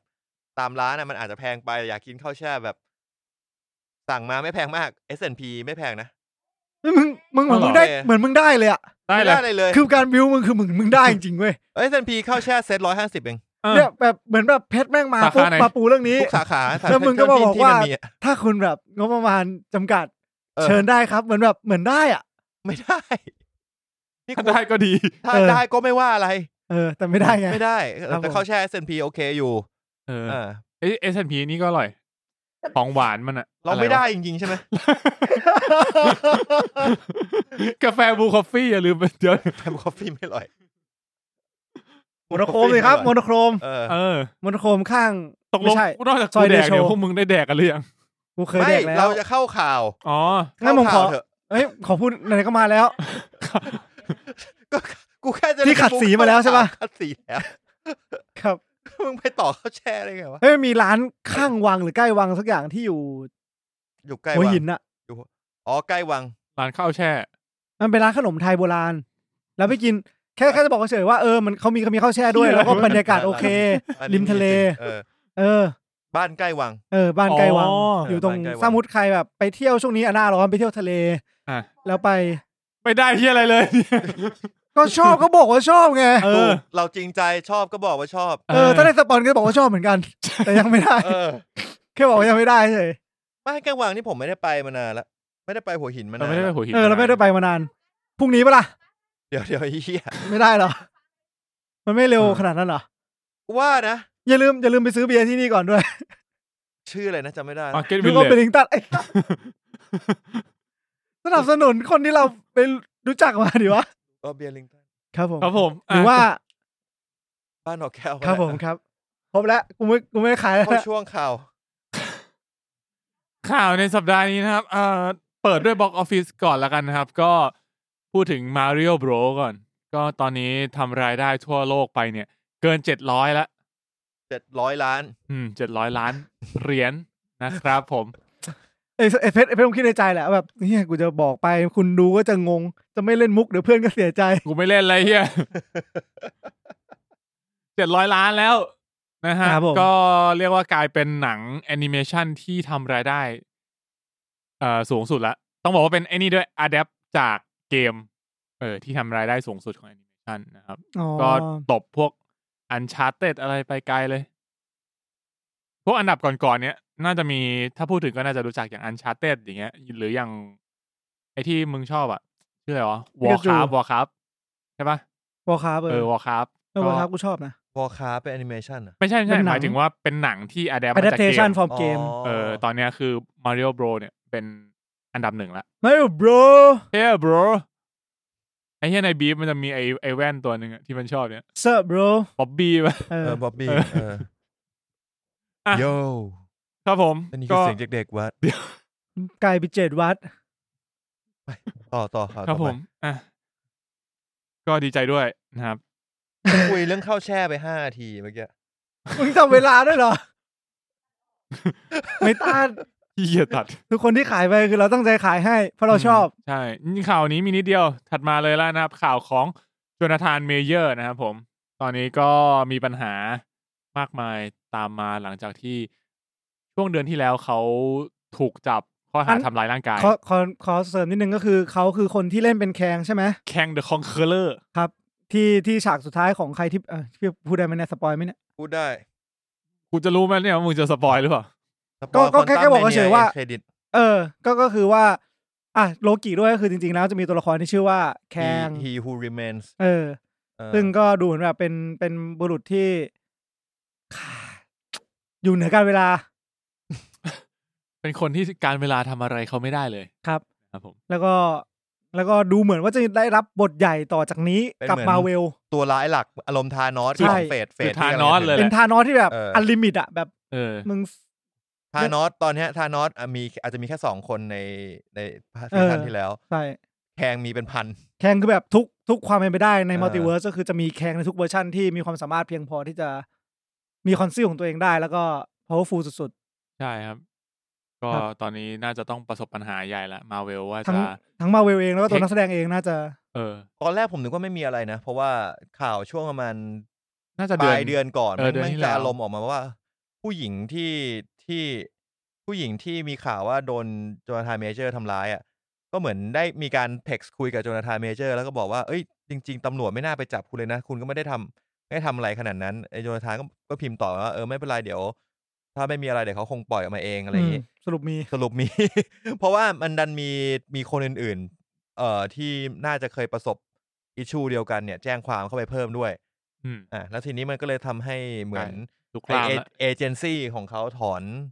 ใช่ยกเลิกสัญญากับเขาเลยก็แปลว่าดูแล้วเรื่องน่าจะเรื่องใหญ่แล้วครับก็ต้องมาดูที่คิดว่าจะไม่มีอะไรแล้วก็มีหนังบางเรื่องที่เขาแบบได้รับบทก็ยกเลิกไปด้วยเหมือนกันก็เดี๋ยวเรามาดูผลสรุปแต่คิดว่าถ้าทรงนี้แล้วน่าจะเปลี่ยนนักแสดงไม่ง่ายมีแววว่าจะรีแคสผมเห็นมีคนเอาจอห์นโบเยก้าเอาหน้ามาใส่ก็ดูคล้ายๆอยู่นะก็ได้นะจอห์นโบเยก้าตอนเนี้ยแคงไม่รีเมคแล้วตอนเนี้ยเปลี่ยนคนละจะเอาไมเคิลบีจอร์แดนมามันไม่ได้แล้วโกงไปใหญ่เลยเฮียก็ครับผมก็เดี๋ยวต่อไปครับรอดูอีกทีว่าบทสรุปจะออกมาเป็นยังไงนะครับผมถัดมาเลยนะครับก็เจมส์กันได้ทวีตภาพใหม่นะครับก็คือเป็นภาพของหน้าปกบทซูเปอร์แมนเลกาซี่นะครับเป็นสัญญาณเขาบอกว่าเขียนบทเรียบร้อยแล้วก็กำลังจะเริ่มเป็นแบบ Early Production แล้วนะครับทีนี้ก็รอดูกันต่อไปว่าจะได้ใครมาเป็นซูเปอร์แมนเพราะว่าตอนนี้ยังไม่ประกาศเนอะอันนี้น่าสนใจที่สุดก็คือใครจะมาเป็นซูเปอร์แมนคุณอยากให้ใครเป็นซูเปอร์แมนรูปไหนผมเจอแค่เนี้ยมันจะเป็นรูปที่เป็นกระดาษขาวแล้วเขียนว่าซูเปอร์แมนเลกาซี่เข้า Twitter เจมส์กันเซิร์ชคุณเซิร์ชว่าเจมส์กันในช่องเซิร์ช Twitter เจมส์กันเขาน่าจะพินไว้อันบนเลยคือรูปมันไม่มีอะไรมันเป็นแค่กระดาษแผ่นนึงที่หน้าปกเขียนว่าซูเปอร์แมนเลกาซี่แค่นั้นเองนะครับเขาแค่เป็นการมาอัปเดตว่าเฮ้ยบทเรียบร้อยแล้วเพื่อนเดี๋ยวเราจะเริ่มถ่ายทำแล้วเขาใช้เวลาเขียนบทนานเหมือนกันนะประมาณ8 เดือนได้มั้ง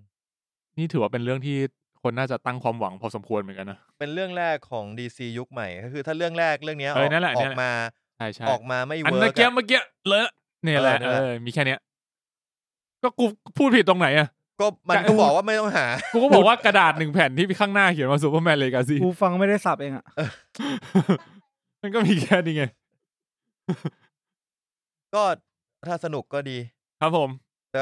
ว่ามันเริ่มจากแคสก่อนใครจะเป็นซูเปอร์แมนต้องเป็นซูเปอร์แมนที่อยู่ในวัยที่ไม่แก่มากด้วยยังเป็นวัยรุ่นอยู่ทอมฮอลแลนด์ถ้าทอมฮอลแลนด์เป็นซูเปอร์แมนเชี่ยมันจะโตวะไม่โตมันไม่โตแล้วทอมมัน25แล้วป่ะมันไม่น่ามันไม่ใช่20ตัวแค่นี้แล้วอ่ะมันไม่ใช่เด็กอายุ15ว่าจริงๆมันต้องมีนักแสดงวัยรุ่นที่เขาถูกตาต้องใจมาอยู่แหละครับโหแต่ซูเปอร์แมนด้วยความที่คือมันต้องหุ่นมันต้องล่ำนิดนึงอ่ะตอนเด็กๆอาจจะยังไม่จำเป็นมันเลือกยากซูเปอร์แมนเล่นกล้ามไหม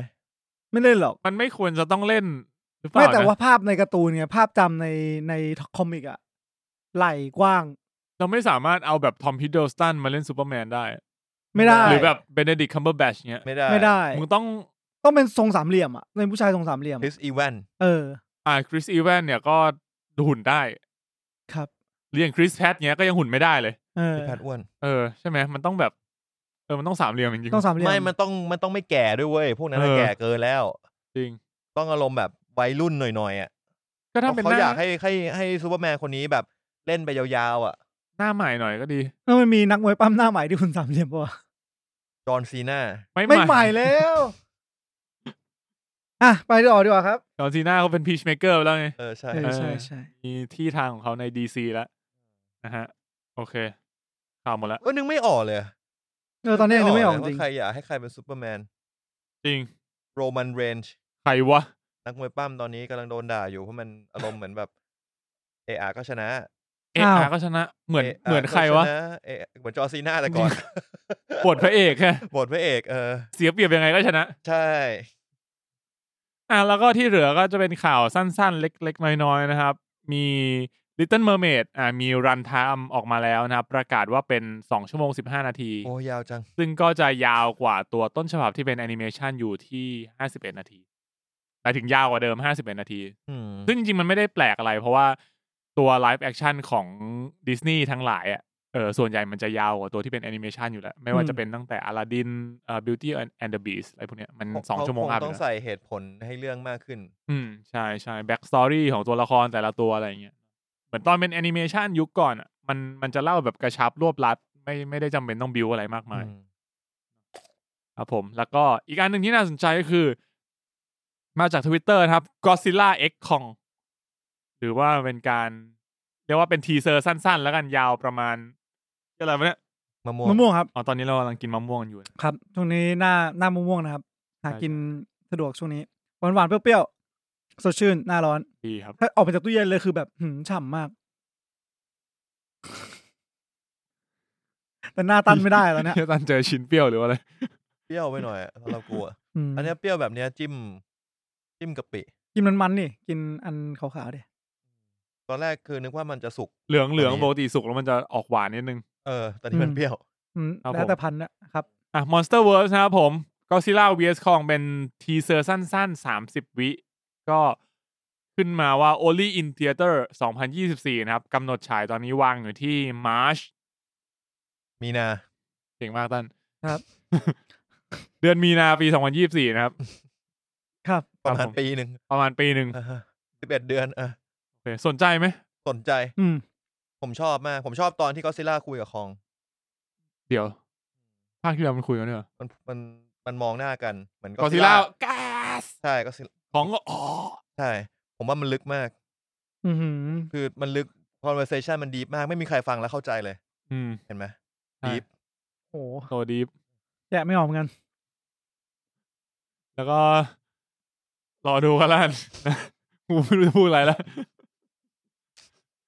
ไอ้นี่มันก็เป็นจักรวาลที่แบบไปต่อได้เรื่อยๆจริงๆเพราะว่าเราก็เห็นว่าไอ้ตอนจบของภาคนั้นน่ะต่างคนมันก็แยกย้ายกันไปก็คือสุดท้ายร่วมมือกันปราบตัวร้ายหลักของเรื่องกูว่าสปอยล์คงไม่เป็นไรแล้วกูสงสารชิมชาสุยเลยสัตว์โอเคครับผมข่าวสุดท้ายสั้นๆก็ตอนนี้ชาแซมนะครับกำลังจะออกจากโรงแล้วก็มีข่าวว่ารายได้เนี่ยอาจจะน้อยกว่ามอร์เบียสอีกผมซึ่งเป็นอะไรที่ค่อนข้างเซอร์ไพรส์ผมทำไมก็ชาแซมจริงๆกูว่ากูเข้าใจนะหมายถึงว่าทำไมเซอร์ไพรส์ก็คิดว่ามันน่าจะทำได้ดีกว่านี้แล้วคิดว่าคือมอร์เบียสเนี่ยคิดว่ารีวิวแย่มากแล้วชาแซมรีวิวก็ออกมาดีนะแต่ว่ารายได้มันกลับแบบไม่โตตามมันหยุดเร็วมากเลยผมไม่ค่อยเซอร์ไพรส์แต่ว่าก็รู้สึกนิดนึงว่ารายได้มันแย่กว่ามอร์เบียสแต่ว่าผมเข้าใจได้ว่าชาแซมเนี่ยเป็นภาค2ซึ่งภาคแรกเนี่ยคนก็ไม่ค่อยได้ดูแล้วก็ข้อเสียของหนังภาคต่อใช่มันเป็นความโซนของหนังภาคต่อแล้วก็เหมือนหน้าหนังก็ไม่ได้น่าดูนะคุณพูดจริงเสร็จแล้วคำวิจารณ์ถึงอาจจะดีแต่ก็มีข่าวเรื่อง DC กำลัง rearrange ใช่ซึ่งก็เลยไม่รู้ว่าไอชาแซมตัวเนี้ยจะได้ไปต่อเปล่าแล้วไม่มีพลังดาราไม่มีดาราที่ดังพอที่แบบเฮ้ยอย่างน้อยๆกูเข้าไปดูชาเลตลีโต้เว้ยก็ยังโอเคจริงอันนี้คือแซคเคอรี่รีวายคนนี้ก็ไม่ได้ดังก็ไม่รู้จะเข้าไปดูอะไรไอ้เหี้ยตัวร้ายชาแซมคือแบ็คอดัมตัวร้ายหลักแบ็คอดัมก็เสือกไม่มาจริงแล้วมอร์เบียสเนี่ยมันไต่มากับกระแสสไปเดอร์แมนโนเวย์โฮมอย่างน้อยมันยังเปิดตัวเยอะจริงแล้วคนก็แบบไอสัตว์หนังกากเฮี้ยๆก็เลยไม่ดูต่อ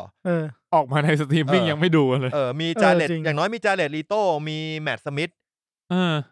ก็รู้สึกว่าแฟนคลับ2คนนี้ก็ไอ้เหี้ยกูขอดูหนังลงมันวัดกันตรงมันพูดยากเนาะคือถ้าไม่ได้เป็นดาราดัง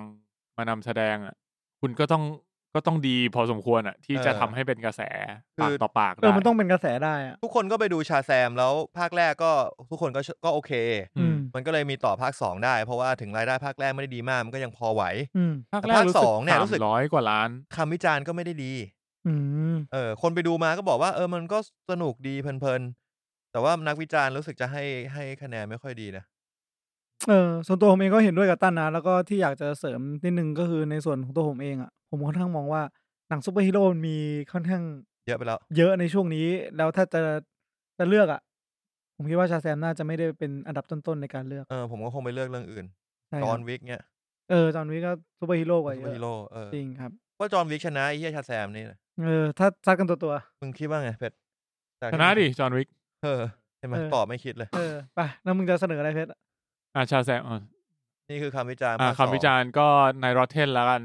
คริติก49นะครับ Audience 86แล้วก็ตัว Box Office เนี่ยชาแซมตอนนี้ทั่วโลก132 ล้านเอง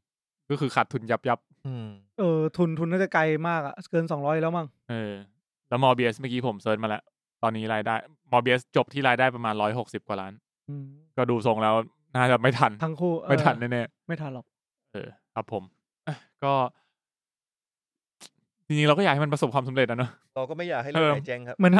ดีพวกคุณก็ดูเชียร์กันมากสนุกมากเรื่องนั้นแต่ก็นะหน้าหนังมันเข้าถึงยากไปหน่อยครับผมหมดละข่าวในสัปดาห์นี้นะครับผมเดี๋ยวเราไปสู่เมนท็อปิกของเรานะครับก็คือ Beef นะครับซีรีส์ทาง Netflix จาก A24 นะครับ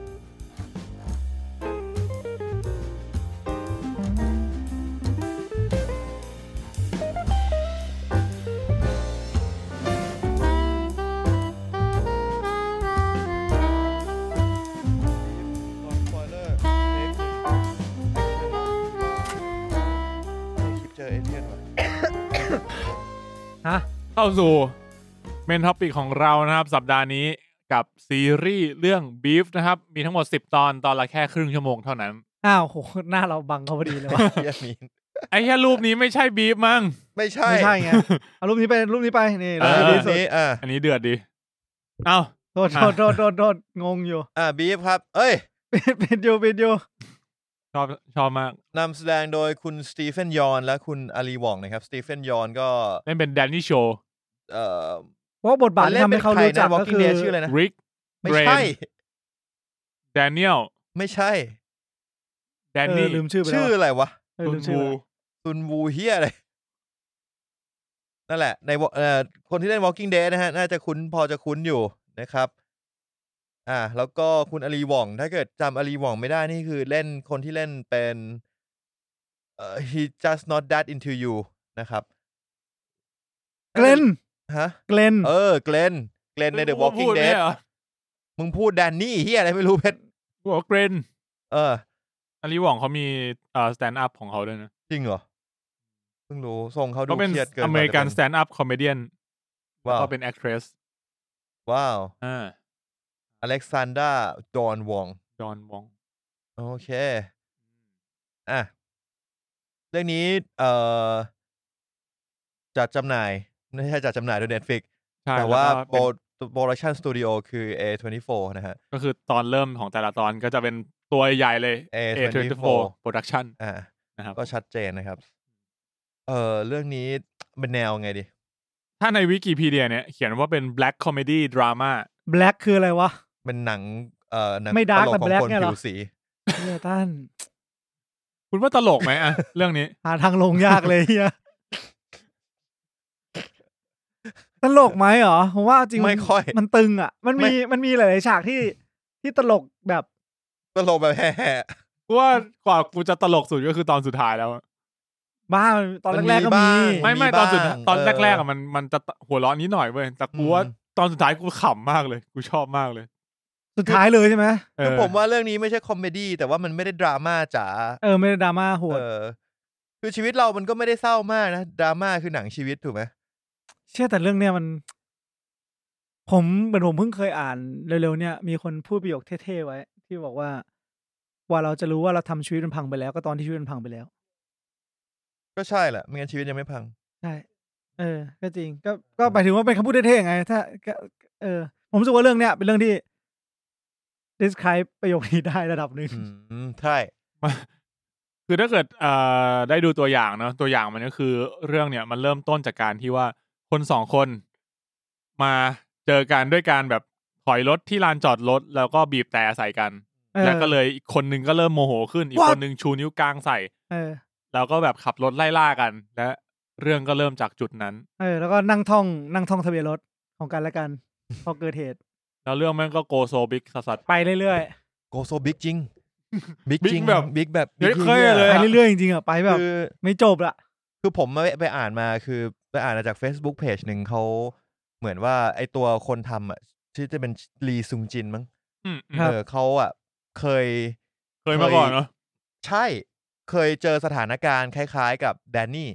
แต่ว่าตัวเขาแดนนี่คือพระเอกครับผมคนสตีเฟนหยวนคือจริงๆเขาอารมณ์เหมือนประมาณว่าแบบเห็นไอ้คันเนี้ยแม่งขับรถเหี้ยมากแล้วเหมือนมันโกรธมากโมโหไล่บีบแต่ใส่คันอื่นนู่นนี่นั่นเลยตอนนั้นคุณลีซุงจินนี่ก็เลยแบบว่าไอ้เหี้ยลองขับตามแม่งหน่อยดีกว่ามันก็เลยขับตามไปขับตามไปเรื่อยๆเรื่อยๆเรื่อยๆแล้วก็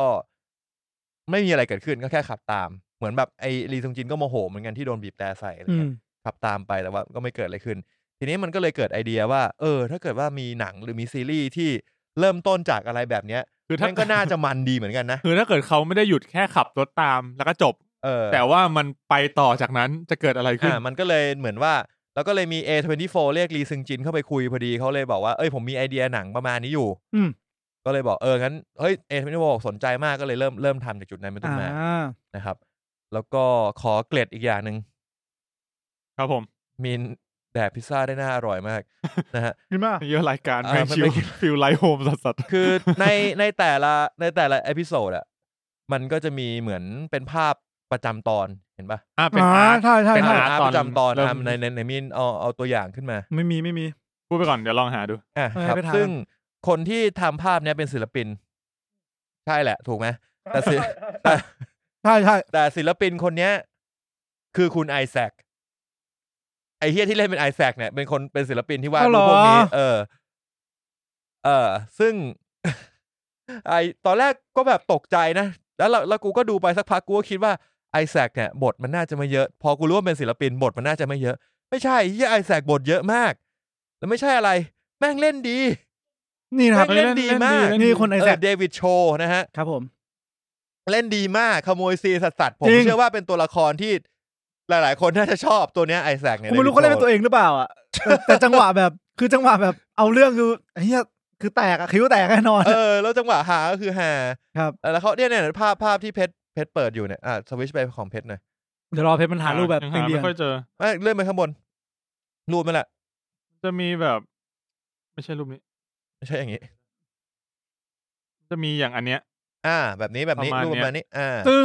แบบเนี้ยจริงๆรู้สึกว่ามันจะไม่มีคำว่าบีฟมันก็จะเป็นคำที่เป็นชื่อตอนอะไรเงี้ยฮะใช่ก็เนี่ยแหละเป็นภาพของเดวิดโชว์ที่เดวิดโชว์เป็นคนทำก็ดูแล้วน่าสนใจผมมีเมื่อเช้าเหมือนกันผมก็มีไปดู YouTube อันนึงเขาก็เหมือนเขาก็มาวิเคราะห์ตัวอาร์ตเวิร์กพวกนี้เลยว่าแต่ละตอนเนี่ยระหว่างมันจะมีชื่อตอนด้วยใช่ไหมชื่อตอนแล้วก็อาร์ตแล้วก็เนื้อหาใน EP นั้นนะว่ามันแบบรีเลทกันยังไงอะไรเงี้ยลองไปดูหาดูได้ชื่อตอนจริงๆชื่อตอนค่อนข้างรีเลทมากนะอย่างแบบเนี่ยใช่อย่างเปิดมาเนี่ย The bird doesn't sing they screech in pain อ่ะมันอ่านว่าไงวะ screech เหมือนแบบกรีดร้องอะไรเงี้ยเศร้าเนาะลองคิดดูดิถ้าเราคิดอย่างเงี้ยแทนที่เราคิดว่าแบบไอ้ที่นกมันส่งเสียงอยู่อ่ะมันไม่ได้ร้องเพลงนะคิดดูตอนเช้าทุกเช้านกyes what the fuck ครับผมงั้นก่อนที่เราจะไปเข้าความเห็นเราขอไปดูความเห็นจากนักวิจารณ์จาก2เว็บไซต์ชื่อดังอย่าง Rotten Tomato นะครับ และ IMDb ก่อน Rotten นะครับ Critic เนี่ยมีอยู่97รีวิวนะครับ 98%แล้วก็ Audience 1,000 บวก Rating นะครับ 87%ก็คำวิจารณ์ทาง Rotten Tomato ออกมาทางดีมากอันนี้คือดีมาก ฝั่ง IMDb นะครับผมก็คะแนนอยู่ที่ 8.3 เต็ม 10ไอ้เชี่ยตอนนี้เป็นอันดับซีรีส์อันดับ1ด้วยป่ะมันว่ามันดีนะคือหมายถึงว่า popularity หมายถึงว่าคนมาเสิร์ชคนมาพูดถึงหรือคลิกเข้ามาดูเยอะที่สุดดูอันดับได้ป่าววะน่าจะกดเข้าไปดูได้นะเนี่ย popular TV show เพราะเรื่องอื่นมันก็ไม่ค่อยมีอะไรน่าดูอะแมนโดไงก็จริง Succession ก็คือเหมือนเพิ่งมีซีซั่นล่าสุดมาแต่มันเก่ากว่าบีฟแล้วก็แมนโดก็น่าจะเนี่ยแมนโดมันล่วงลงมาจากอันดับ1เพราะว่ามันเพิ่งจบไปเทสลาโซอ่ะเพชรเทสลาโซมันออกซีซั่นใหม่มาแต่ว่านานแล้วนะสักเดือนนึงแล้วมั้งโอ้โหใครอ่ะจากอันดับที่300กว่าขึ้นมาอยู่ที่7อ่ะ Jury Duty ไม่รู้ว่ะไม่เป็นไรครับ The Last of Us Yellow Jacket นี่ก็คนพูดถึงก็ประมาณนี้ครับผมมาที่ฝั่งเรากันบ้างความรู้สึกของพวกเรานะครับเอาใครก่อนผมเพิ่งดูจบเมื่อเช้าคุณพูดไปเลย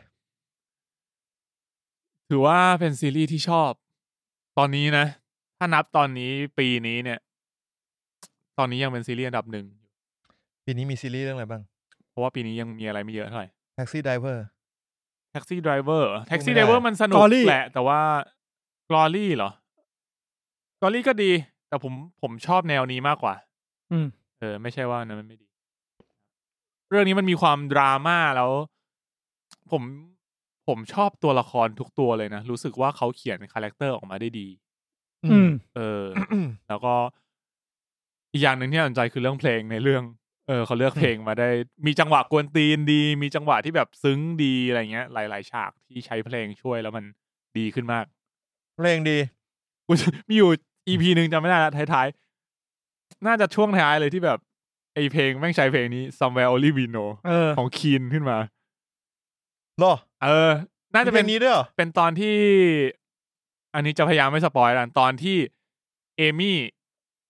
อะไรวะตอนที่พอลมาหาสามีเอมี่ที่บ้าน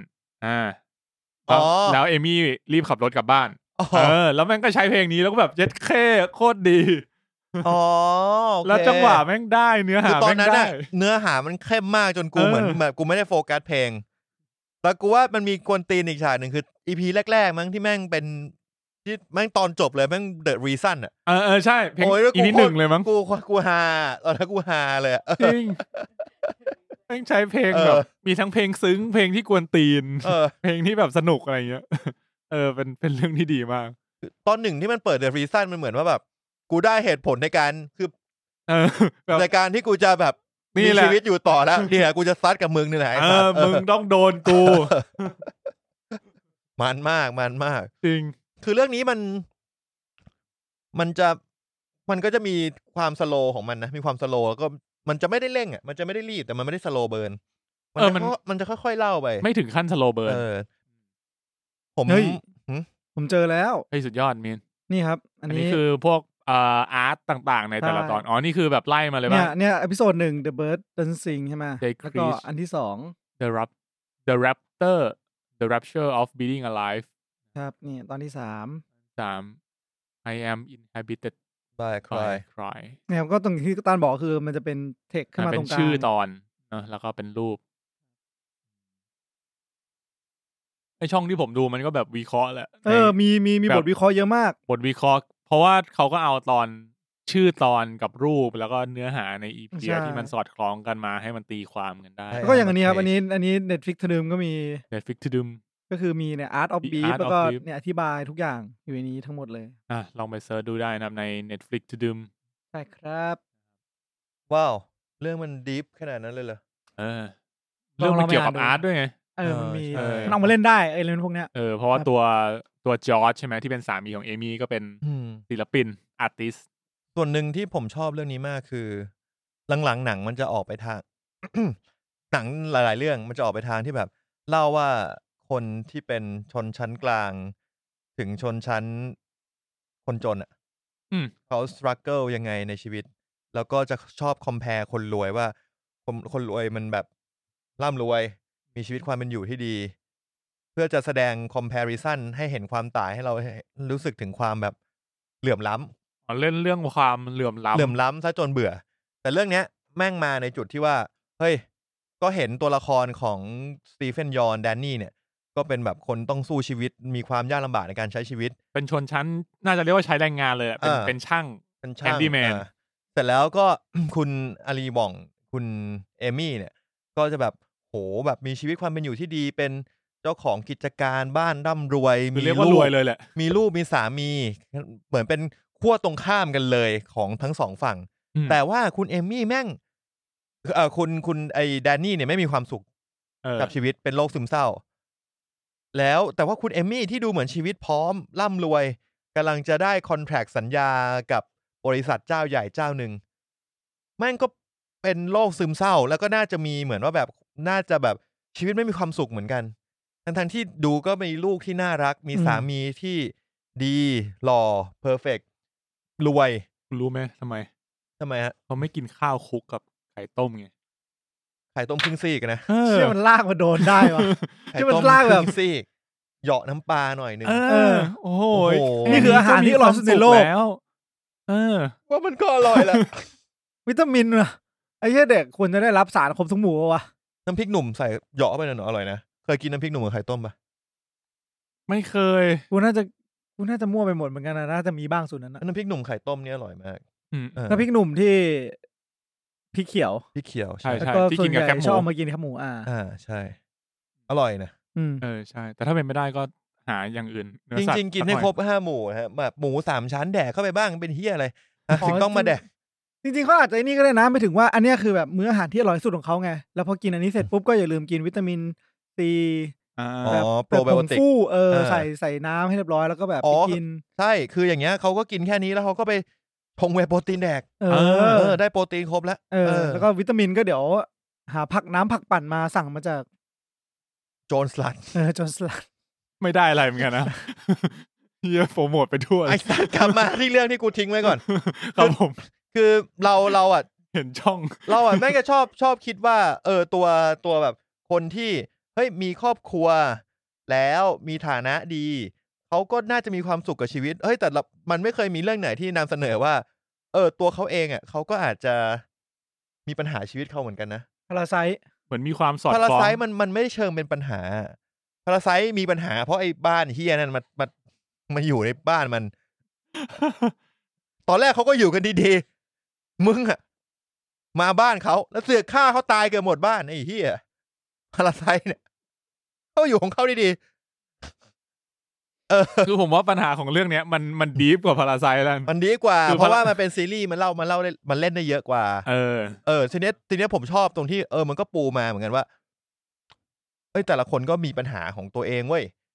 ปัญหาแม่งสุดท้ายแล้วจิตใจอาจจะคล้ายๆกันด้วยซ้ำแต่เราอยู่ในสถานการณ์คนละแบบเรากำลังจะได้2คนนี้กำลังจะได้มาอินเตอร์แอคชั่นมาแบทเทิลมา vs กันแล้วอยากรู้ว่าจะออกมาเป็นยังไงเนี่ยคือความน่าสนใจของเรื่องครับครับผมแต่ว่าความที่พีคสุดๆของเรื่องระหว่างที่เราดูไปคือเฮียเรื่องมันไปขนาดนี้เลยวะผมชอบจุดนั้นสุดจริงอ่ะจุดที่แบบคุณสตีเฟนขับรถออกจากบ้านแล้วแบบหันไปมองข้างหลังรถแล้วก็ชีวิตนี่มันอะไรวะเนี่ยมันอะไรวะเนี่ยไอ้เหี้ยแบบกูไม่ได้ตั้งใจให้มันเป็นอย่างนี้อ่ะแล้วไอ้เหี้ยแต่มันเป็นอย่างนี้แล้วอ่ะโหแล้วมันเป็นหน้าของสตีเฟนที่แบบมันเล่นเก่งอ่ะกูเห็นหน้ามันอ่ะกูรับรู้ได้นะถึงความเหี้ยแล้วชีวิตอ่ะความเศร้าความผิดหวังในชีวิตของเขาอ่ะแต่กูขำมากเลยตอนท้ายตอน8ตอน9อ่ะใช่ครับผมคุณมีนเขาไปดูก่อนแล้วครับงั้นมาที่คุณมีนบ้างเป็นไงบ้างครับกับซีรีส์นี้มีนน่าจะดูจบคนแรกเลยก็ช่วงแรกอ่ะรู้สึกจูนไม่ค่อยติดเท่าไหร่ก็แบบก็น่าสนใจดีอยากรู้ว่ามันจะไปต่อถึงไหนแล้วก็น่าจะรู้สึกประมาณ3ตอนแรกนะที่รู้สึกแบบแค่สงสัยเฉยว่ามันจะพาเราไปถึงไหนอ่ะสงสัยเหมือนกันแล้วสักพักก็สนุกขึ้นช่วง3ตอนต่อจากนั้นก็จะสนุกขึ้นจนถึงตอนที่6แล้วหลังถ้าจะไม่ผิดหลังจากนั้นอ่ะจะเริ่มรู้สึกแบบเริ่มอึดอัดแล้วเริ่มเหนื่อยแล้วเริ่มแบบรู้สึกอยากเอาใจช่วยนะแต่ก็อยากรู้ว่าจะไปจบที่ตรงไหนก็ยังอึดอัดใจอยู่คุณดูตอนแรกตอนแรกคุณเลือกฝั่งไหนผมแบบเชียร์ฝั่งไหนอย่างงี้ไหมเชียร์ผมเชียร์ฝั่งคุณสตีเวนตั้งแต่ต้นเลยใช่ป่ะกูก็เชียร์รู้สึกเชียร์แดนนี่แต่พอเชียร์ไปสักพักนึงแบบ มันหรือว่าการกระทำของเอมี่อ่ะกูไม่ชอบการกระทำของเอมี่แต่จริงๆเอมี่มันใจกว่าเยอะเลยนะมันโหดกว่าเยอะเลยแต่ผมชอบตรงการที่เขาเอาตัวละคร2ตัวนี้มาแสดงให้เห็นชัดว่าแบบความสามารถที่จะยอมเสียอะไรบางอย่างของแต่ละคนแม่งต่างกันอยู่ระหว่าง2คนเนี่ยผมเหมือนรีเลทบางอย่างกับตัวแดนนี่ได้แต่ผมรู้สึกว่าไอ้เชี่ยเอมี่เนี่ยมึงโหดไปว่ะแม่งเอาจริงอ่ะเหมือนเวลาแม่งเอาคืนแม่งแบบเล่นแรงมากกูคงไม่ทำขนาดเนี้ยแต่แบบแดนนี่มันมีความแบบจริงๆแล้วเหมือนกูละคือจริงๆแล้วลึกๆอ่ะแดนนี่แม่งเป็นคนที่ดีมากใช่หรือเขาดีจริงเขาดีมากแต่ว่าเขาโดนเหมือนสังคมบางอย่างที่แบบทำให้เขาต้องร้ายอ่ะสังคมนี้ป่ะครับไม่ใช่สังคมที่ดีนะจริงๆกูชอบมากเลยนะไอ้เหี้ยสังคมนี้ไม่ดีตรงที่มึงบ้วนกับใส่ขวดเดิมอ่ะอันเนี้ยไม่มีใครรู้อ่ะเราไม่ได้จริงอ่ะใช่ไหมคุณแก้วพอกับไอ้ซูชิโร่เลยอ่ะซูชิโร่ที่เอาที่อมตะเกียบอ่ะแล้วไม่ใช่อมตะเกียบอมพวกซอสแล้วเพชรตอนนั้นดูแล้วเชียร์แบบอินฟังไหน EP แรกๆเนี่ยผมว่า EP แรกๆส่วนใหญ่น่าจะชอบไปทางแดนนี่มากกว่านะน่าจะอินกับฝั่งแดนนี่มากกว่าป่ะหรือเราเป็นผู้ชายเอเชียผมคิดว่าแท้เอเชียผมคิดว่ามันมีความที่รีเลทได้มากกว่าแล้วก็รู้สึกว่าอย่างที่ตั้นบอกว่าแดนนี่มันมีความที่เราดูเขาแล้วรู้สึกว่าจริงๆแล้วอ่ะเขาไม่ได้เป็นคนที่โหดเหี้ยมโหดร้ายคนเหี้ยขนาดนั้นแต่ว่าบางทีสถานการณ์มันพาไปต้องเล่นนะแล้วบางทีเขาอาจจะไม่ได้มี power หรืออะไรมากพอที่จะมาแก้ไขปัญหาตรงนั้นได้อ่ะไม่ได้มีความสามารถมากพอณจุดนั้นนะแม่งโหแล้วฉากในโบสถ์กูชอบมากกูร้องไห้ตามแม่งเลยเปิดฉากโบสถ์ไม่มีแค่ตอนเขานี่แหละนี่ได้นี่ก็ได้มึงว่ามึงไปนอนเดี๋ยวค่อยว่ากันมันจะเป็นนอนสปอยแล้วนะอันนี้เกือบละชอบฉากไหนสุดเพชรถามผมชอบมันอยู่ในสปอยแม่นอนฉากไหนอ่ะเอาโดยรวมเอาเป็นว่าเราค่อนข้างชอบเรื่องนี้แล้วก็เรื่องที่ดีเราก็อยากให้ลองดูทีนี้สิ่งที่อยากจะเตือนไว้ก่อนดูก็คือเรื่องนี้มันไม่ได้เป็นหนังตลกครับถามว่าตลกไหมกูว่าน้อยมากนะมันไม่ใช่หนังตลกครับมันเวลามึงตลกกับมุกแบบไหนมันไม่ได้เป็นมุกที่มาเล่นตลกให้มึงดูอ่ะใช่ไหมกูแทบไม่ขำเลยมันจะเป็นมุกตลกมันจะไม่ได้เรียกว่ามุกตลกเลยซ้ำมันจะเป็นเหตุการณ์บางอย่างที่บางทีเราเห็นแล้วเราอาจจะขำไปเองกับตัวละครนั้นกับเหตุการณ์นั้นที่แบบบางทีไม่คาดคิดบางทีเกิดเรื่องซึ่งถ้าเกิดกูเป็นคนตรงนั้นอ่ะกูไม่ตลกหรอกไม่ตลกแต่กูเป็นคนดูไงกูตลกได้มันก็จะเป็นอย่างนั้นแล้วเรื่องนี้ดาราเล่นกันสุดมากโหเล่นดีทุกคนเลยสตีเฟนยอร์นี่ควรได้รับการโนมิเนตเข้าชิงอะไรบางอย่างฉากนี้ครับฉากที่นู่นสปอยค่อยฟังเพลงเก็บไว้ก่อนครับผมชอบมากสำหรับผมตอนนี้ปีนี้นี่ยกให้เป็นอันดับ1อยู่เป็นซีรีส์ที่สนุกเรื่องมากเรื่องนึงใช่แนะนำอยากแนะนำจริงช่วงแรกผมว่าช่วงแรกเพซซิ่งจะค่อนข้างช้าเสร็จแล้วช่วงประมาณเลย EP 6 หรือ 7วะที่มันข้ามไป8 เดือนช่วงนั้นนะผมจะเรียกว่าเป็นการคัตออฟเลยพอแม่งคัตออฟไปแบบ8 เดือนถัดไปเริ่มมันละตรงนั้นโคตรมันหลังจากนั้นจนจบคือโคตรมันมากน่าจะ8มั้ง8-90แถวๆนั้น8-90คือผมหยุดดูไม่ได้สนุกจริงช่วงแรกก็ยังแบบเบรกได้จบตอนเบรกดูวันละตอนอะไรอย่างเงี้ยถึงจะบอกเพซซิ่งมันช้าแต่ว่า EP นึงมันแค่ครึ่งชั่วโมงเองนะแล้วผมก็รู้สึกว่ามัน30 กว่านาทีนะ30ไม่เกิน40สักตอนเลยไม่เกิน40แต่ผมรู้สึกว่ามันเป็นความยาวที่กำลังดีอ่ะไม่ได้รู้สึกว่ามันยาวไปหรือว่ามันสั้นไปอ่ะแต่ละตอนมันลงได้พอดีรู้สึกว่าถ้ายาวกว่านี้จะไม่ค่อยสนุกเพราะมันจะยืดคือมันไม่ได้ยืดมากค่อนข้างกระชับเลยแล้วจบแต่ละตอนก็จะมีแบบจุดพีคที่เราจะรู้สึกว่าเฮ้ยน่าสนใจดีอย่างตอน1เอาจริงแม่งมันแล้วนะเปิดมาตอน1คือมันเลยนะตอนจบก็มันแล้วคือตอน1มันใช้เวลาสักพักนึงคือช่วงแรกก็จะเริ่มสนุกเพราะมันขับรถไล่กันช่วงกลางก็บิ้วต่อหน่อยนึงช่วงกลางก็จะแบบพาไปเล่าว่าชีวิตไอ้แดนนี่เป็นยังไงชีวิตตัวเอมมี่เป็นยังไงจนถึงตอนจบที่มีไคลแม็กซ์นิดนึงใช่แล้วก็จบด้วยเพลง The Reason ครับผมมีอะไรอยากเสริมเพิ่มไหมก่อนจะไป Spoiler Talk ไม่มีครับครับผมก็เดี๋ยวเราไปสู่สปอยเลอร์ทอล์กกันเลยนะครับอย่าลืมไปดู Beef ทาง Netflix นะครับ10 ตอนเท่านั้นครับผม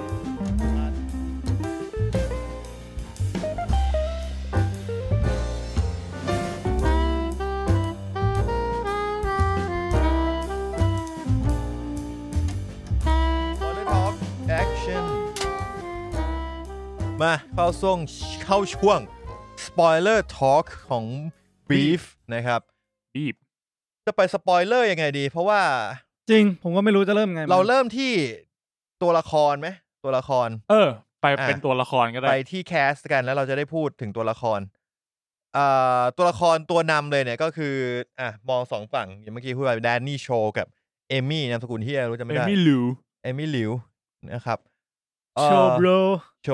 ให้กูชอบมาโชว์โบรคอมพานีโชว์โบรตัวแดนนี่เนี่ยจริงๆแล้วคือเป็นเหมือนเขาเป็นครอบครัวคอนสตรัคเตอร์ครอบครัวเกาหลีที่อพยพมาที่อเมริกามาตามฝันที่อเมริกาแล้วปรากฏว่าโรงแรมที่ตอนแรกพ่อแม่ทำโรงแรมแล้วสักพักหนึ่งโรงแรมของพ่อแม่ถูกตำรวจบุกแล้วโดนยึดไปทำให้พ่อแม่ต้องกลับไปเกาหลีทำให้แดนนี่กับพอลน้องชายเนี่ยก็อาศัยกันอยู่ที่อพาร์ตเมนต์เล็กๆแล้วก็แดนนี่เนี่ยก็เลยต้องออกมาทำหน้าที่แบบหาเงินเลี้ยงดูน้องส่งน้องเรียนอะไรอย่างนี้ส่วนพอลเนี่ยแดนนี่ก็จะมีความแบบเป็นเอเชียนบิ๊กบราเธอร์ที่เหมือนแบบต้องคอยดูแลน้องต้องมีแบกความรับผิดชอบที่แบบเฮ้ยเราต้องดูแลน้องแล้วเราก็ต้องเอาฐานะของครอบครัวพ่อแม่เรากลับมาให้ได้แต่ทีเนี้ยตัวเองก็ไม่ใช่คนที่เก่งอะไรมากเพราะฉะนั้นมันก็เลยยังไม่ประสบความสำเร็จในชีวิตสักเท่าไหร่ทีนี้พอน้องชายเนี่ยก็เป็นคนหล่อคือคนซ้ายนี้คนซ้ายพอนะครับหล่อแล้วก็หล่อแต่ว่าทำเฮี้ยอะไรไม่เป็นสักอย่างทำเฮี้ยอะไรไม่สำเร็จสักอย่างเหมือนกันนะครับก็เลยเหมือนว่าก็ต้องอยู่กับพี่ชายมาเรื่อยๆที่สำเร็จหน่อยก็เล่นเป็นการเล่นคริปโตซึ่งก็ไม่รู้จะสำเร็จจริงหรือเปล่านะครับส่วนคนกลางคือไอแซคเป็นลูกพี่ลูกน้องเป็นคาซินนะครับไอเนี่ยก็คือเดวิดโชนี่แหละนะครับแต่ว่าไอแซคเนี่ยดันเป็นคนที่เหมือนเทามีความยุ่งเกี่ยวกับธุรกิจด้านมืดก็เลยแบบอาจจะพอมีเงินมีฐานะบ้างแล้วก็ก็พยายามจะจริงๆผมว่าเขาเป็นคนที่ชอบช่วยเหลือคนอื่นนะแต่ว่าตัวเองต้องมาก่อนเขามองตัวเองก่อนแล้วถ้าเกิดตัวเองพร้อมแล้วเขาจะช่วยเหลือคนอื่นเต็มที่เลยมันเป็นตัวละครที่ดีเหมือนกันเนาะเป็นตัวละครที่กูเข้าใจได้นะช่วงแรกมึงรู้สึกไหมว่ามันแบบเป็นตัวละครที่ไม่น่าไว้ใจใช่มันสักพักมึงจะไว้ใจมันมันจะรู้สึกว่าแบบเฮ้ยมันทำจริงไอ้เหี้ยนี่มันหวังดีปะวะตั้งแต่แรกเลยที่บอกว่าเดี๋ยวมึงโอนชื่อรถเป็นชื่อกูแล้วกันเพราะว่าแดนนี่ใช่ไหมขอยืมเงินแล้วแบบไม่มีไงไม่มีตังค์แล้วขอยืมเงินมาทำธุรกิจหน่อยไอ้แท้ก็แบบก็ได้นะแล้วมึงโอนชื่อรถเป็นชื่อกูแล้วกันแล้วทีนี้แดนนี่อยากจดทะเบียนบริษัทด้วยทำไงจดไม่ได้ชื่อติดแบล็คลิสต์อยู่ไอแซคบอกงั้นใช้ชื่อกูแล้วกันกูก็จะรู้สึกว่าแบบเนี่ยมันมีแบบอเจนดาเบื้องหลังบอกว่าแบบหวังฮุบบริษัทหวังอะไรอย่างนี้แต่พอเล่าไปเรื่อยๆมันจะรู้สึกว่ามันก็ตั้งใจช่วยนะมันตั้งใจช่วยมันไม่ได้แบบมีอะไรที่จะเอาเปรียบขนาดนั้นอ่ะเป็นกลางๆเพราะว่ามึงยืมตังกูแต่มึงไม่มีตังคืนก็เอาเป็นชื่อรถเป็นหลักประกันไว้ก่อนกูไม่ได้จะยึดไปเลยค่า forecast คือค่า forecast คือกูไม่ได้จะยึดไปแบบไม่มีเหตุผลก็ make sense คือผมมองว่ามันเป็นคนที่มันก็ทำจริงๆมันไม่ได้มี hidden agenda อะไรขนาดนั้นแต่ว่ามันก็ทำเพื่อผลประโยชน์ของตัวมันเองด้วยใช่แล้วมันก็คอยช่วยน้องลูกพี่ลูกน้องมันด้วยทั้งพอทั้งแดนนี่เพราะว่าแดนนี่กับพอดูแล้วไม่มีประสบการณ์เท่ามันถ้าจะให้แบบไปต่อได้ก็ต้องใช้อาศัยความเทาๆของมันนี่แหละไปต่อด้วยความเทาของมันแล้วแบบจนมาถึงช่วงท้ายที่มันไอ้นี่ด้วยไปติดคุกใช่ไหมแล้วมันก่อนหน้านั้นน่ะมันบอกแดนนี่ไว้ว่ามันซ่อนเงินไว้ที่ไหนก็คือพอถึงช่วงนี้กูก็รู้สึกว่ามันเป็นคนที่เหมือนแบบรักครอบครัวนะใช่มันไม่ได้แบบอะไรเลยมันค่อนข้างจริงจังจริงใจกับครอบครัวมากๆแต่ว่ากลายเป็นเฮียแดนนี่นี่แหละหักหลังมันผมรู้สึกว่าตรงหักหลังนี่มันยังดูแบบ กูว่าแดนนี่มันมีความย้อนแย้งหลายจุดมากๆไม่ผมแค่ไม่มั่นใจว่าเขาหักหลังสเกลไหนอ่ะคือมันยังมันบอกว่าในเรื่องมันบอกมันจะมีช็อตหนึ่งที่มันแดนนี่อ่ะโทรไปหาตำรวจมั้งเป็นแบบที่บอกว่าเป็นอะไรนะเหมือนสายด่วนผู้ไม่ประสงค์ออกนามจะมาแจ้งเหตุอ่ะไม่ใช่เอมี่เหรอเอมี่โทรไปบอกไม่ใช่เหรอว่ารถทะเบียนอะไรที่ตอนนั้นเกิดโรดเรจ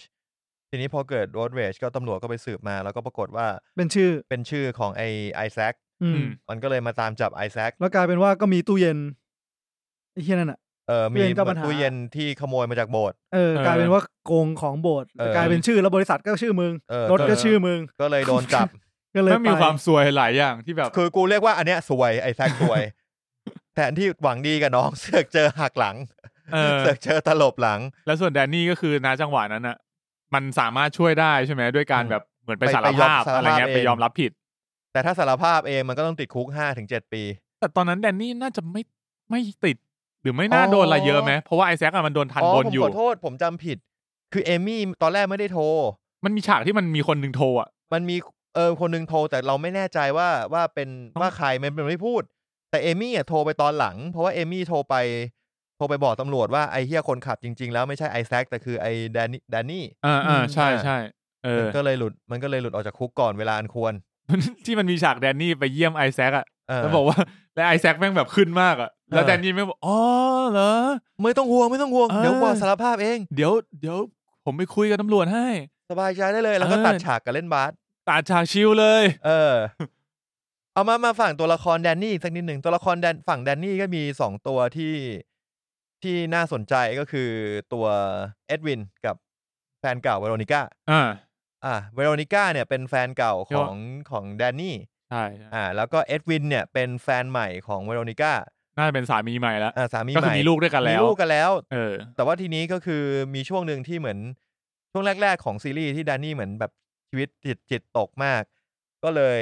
ไปโบสถ์แล้วก็ไปอินกับการร้องเพลงของตัวเอ็ดวินนะฮะแล้วก็ไปมาก็กลายเป็นว่าก็เข้าร่วมกาสวามิภักดิ์ใช้คำนี้ได้ไหมพอพูดถึงฉากโบสถ์เนี่ยต้องบอกว่าอย่างแรกที่ผมประทับใจก็คือผมเพิ่งรู้ว่าการไปโบสถ์เนี่ยมันขนาดนี้ด้วยผมก็เพิ่งรู้เหมือนกันถ้าใครเป็นชาวคริสต์เนี่ยที่แบบไปโบสถ์อ่ะแล้วเคยพบประสบการณ์เนี่ยลองมาเล่าให้ฟังได้คือที่โบสถ์คริสต์เขาก็จะมีเหมือนการร้องเพลงร้องเพลงกับวงดนตรีผมจะนึกว่าเป็นเพลงอารมณ์เพลงสรรเสริญพระเจ้านะไม่ใช่พระบารมีพระบารมีของพระเจ้าพระจีซัสสรรเสริญพระจีซัสใช้คำนี้ได้ปะใช่นี่เราเรียกพระเยซูไม่ได้จริงเราเรียกพระจีซัส Hey Jesus พระจีซัสก็จะเป็นเพลงผมเรียกว่าแนววอร์ชิปตัวผมเองที่เล่นดนตรีเนี่ยก็เล่นกีตาร์เนี่ยก็จะพอรู้จักแนวนี้อยู่เพราะเป็นแนวที่ใช้เอฟเฟกต์กีตาร์เยอะแล้วผมก็จะได้เรียนรู้การใช้เอฟเฟกต์กีตาร์พวกแบบซาวด์ลอยๆรีเวิร์บเยอะๆเนี่ยจากนักดนตรีวอร์ชิปที่เขามารีวิวอุปกรณ์เขาชอบเล่นกันลอยๆอ่ะใช่แบบฮาเลลูยาขอเบานี้หน่อยเดี๋ยวนั่นแหละก็เลยรู้สึกว่าเป็นครั้งแรกที่ได้สัมผัสกับวงดนตรีในโบสถ์แล้วกันคือเขาไม่ได้ร้องกันแบบแค่ประสานเสียงนะแต่เป็นแบบฟูลแบนด์เลยเล่นมันเลยเล่นแบบเป็นแนวอินดี้นิดนึงนะเป็นบริตป๊อปเป็นอินดี้อะไรอย่างเงี้ยคือจะไม่แบบไม่ถึงขั้นวากอย่างนั้น Jesusไม่แบบนั้นว่าอันนั้นออกแนววอร์ชิปซาตานใช่เพราะเมทัลมันจะเป็นแบบซาตานคือหรือถ้าเกิดนึกไม่ออกว่าแนวประมาณไหนไปฟังวงไทยก็จะมี Hope the Flower จริงวะวงเพื่อนผมเองนี่เรียกวอร์ชิปเหรอมันเกือบมันเป็นโพสต์ร็อกที่ออกไปบางเพลงก็จะออกไปทางวอร์ชิปนิดนึงอ๋อเหรอเพลงมันก็จะคือมันวอร์ชิปมันไม่ได้มีแค่ดนตรีนะมันจะมีเนื้อเพลงด้วยแต่โฮปมันไม่มีเนื้อเพลงไงไอเนื้อเพลงในเรื่องเนี้ยคือถ้าเกิดเราอ่านซับหรือว่าฟังเนื้อเพลงไปด้วยมันจะรู้สึกแปลงๆนิดนึงคลิงๆหน่อยมันจะแบบมันก็คือเพลงสำหรับพระเจ้าแหละพูดถึงพระเจ้าพูดถึงบาปอะไรเงี้ยเนาะแต่ว่าพอเราฟังเป็นแค่ทำนองกับดนตรีที่มันมาเล่นแล้วมันก็เลยรู้สึกสนุกไง เพลงมันดีจริงนะแต่แบบเวลาเราอยากร้องตามแล้วมันจะรู้สึกแบบแปลกๆนิดนึงแปลก แต่ว่ามันเป็นฉากที่ดีมากผมว่าที่ดีสุดคือคุณสตีเฟนเขาแสดงออกมาได้ถึงมากจากการที่แบบคนที่เดินเข้าไปโดยที่ไม่มั่นใจด้วยซ้ำว่ากูมาที่นี่ทำไมอ่ะแล้วแบบสีหน้าของเขาจนที่มันเบรกดาวน์สุดๆอ่ะมันไอ้เหี้ยน้ำตากูไหลตามเลยฉากนี้สุดยอดมากน่าจะช่วงแบบ EP 3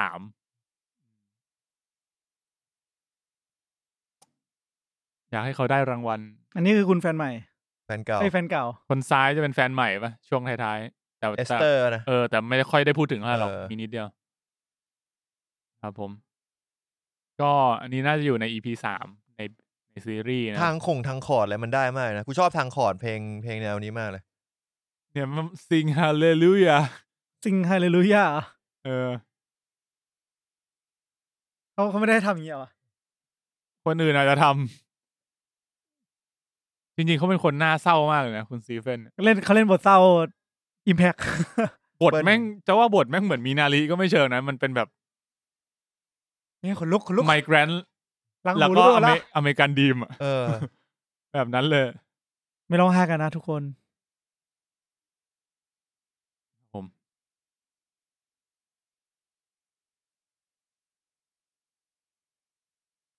เสียงเงียบเลยว่ะพอดแคสต์เงียบเลยตอนนี้ฉากนี้มันสุดจริงกำลังอินฉากนี้สุดจริงสำหรับพอดแคสต์นะวันนี้เป็นฉากที่คุณซีเฟนอยู่ในโบสถ์แล้วก็จะร้องไห้ฟังเพลงแล้วก็ร้องไห้ครับจริงๆในนี้อันนี้มีน่าจะเปิดใน YouTube ใช่ไหมใช่ครับน่าจะมีคนตัดมาอยู่นะครับครับก็จะเป็นจริงๆก็ พอคิดย้อนกลับไปแม่งก็แปลกๆเหมือนกันนะเพราะว่าพอมันอินกับโบสถ์ใช่ไหมแล้วมันก็แม่งก็พยายามจะโกงโบสถ์โกงเงินโบสถ์โคตรเหี้ยเลย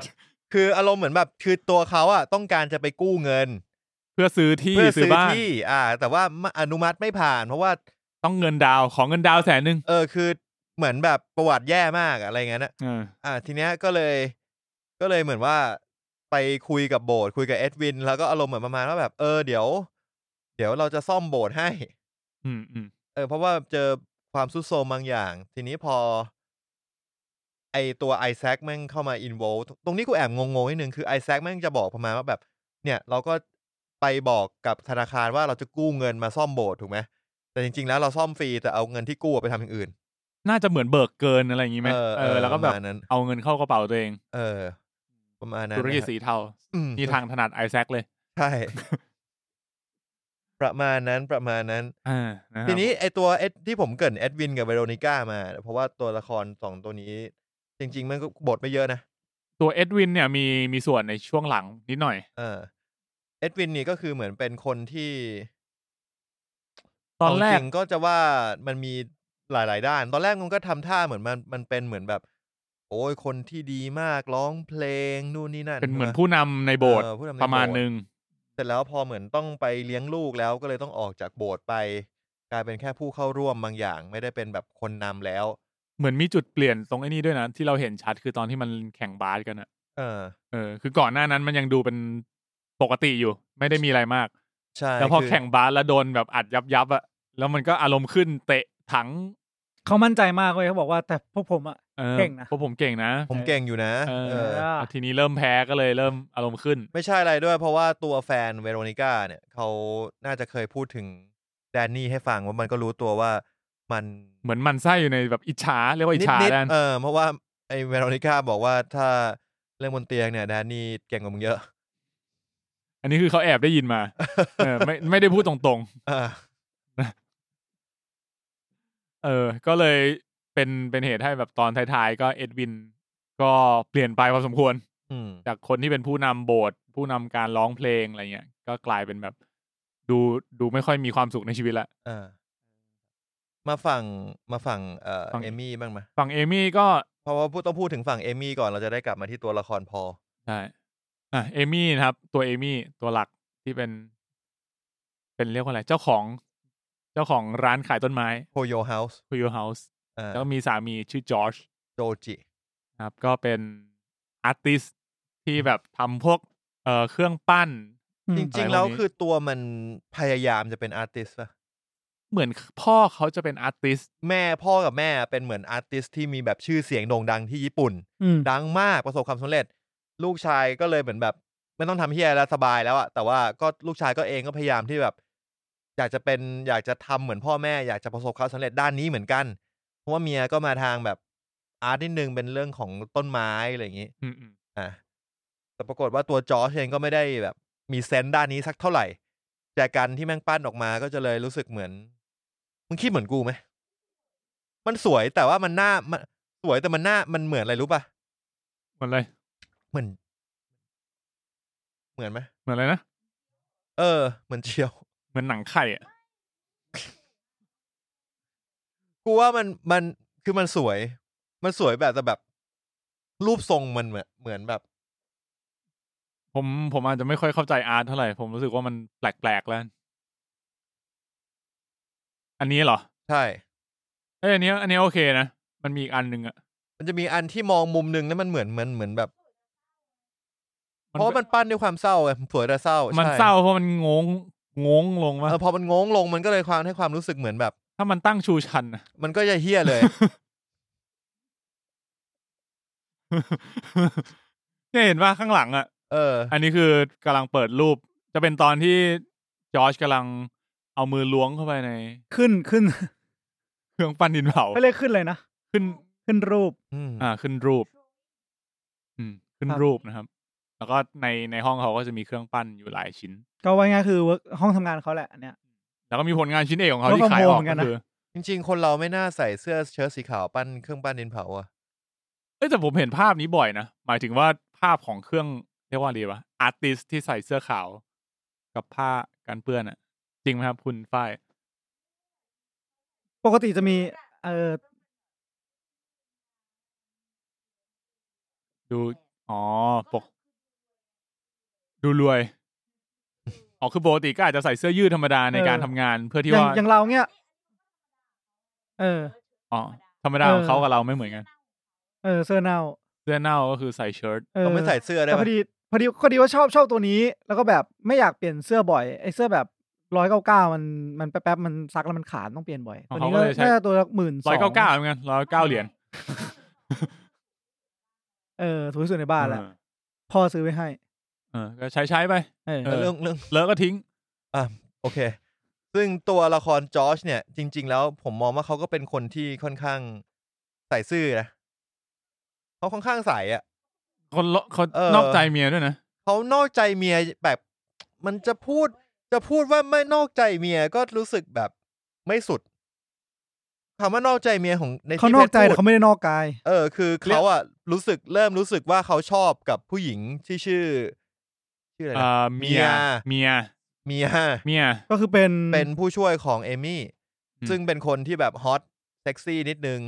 ก็เลยเหมือนว่าแบบดูรูปแล้วรู้สึกถูกใจก็เลยเริ่มคุยแต่ว่าก็คือไม่ได้ถึงกับขั้นไปมีอะไรด้วยแต่แบบรู้สึกถูกใจคนนี้ชอบในรูปร่างภายนอกอะไรอย่างนี้ก็นอกใจแหละผมคิดว่านอกใจแหละเหมือนอย่างที่เอมี่ถามไงว่าแบบคุณเคยพูดว่า I love you แล้วหรือเปล่าก็รู้สึกว่าตรงนั้นก็คือชัดเจนแหละนอกใจถ้าพูดถึงประเด็นเนี้ยผมรู้สึกว่าเรื่องเนี้ยมันเล่นได้ถูกจุดนะมันผมเคยอ่านมาว่าผู้หญิงอ่ะจะไม่ชอบที่สุดอ่ะคือนอกกายนอกใจแต่ผู้ชายที่ไม่ชอบที่สุดคือนอกกายก็อย่างเรื่องเนี้ยผู้หญิงอ่ะก็ไม่ได้รักเด็กนั้นแต่แค่แบบ with benefit แต่ผู้ชายก็คือไม่ได้ benefit แต่ว่าแค่เหมือนไปมีความสัมพันธ์ด้วยคือไม่ได้มีเซ็กซ์ด้วย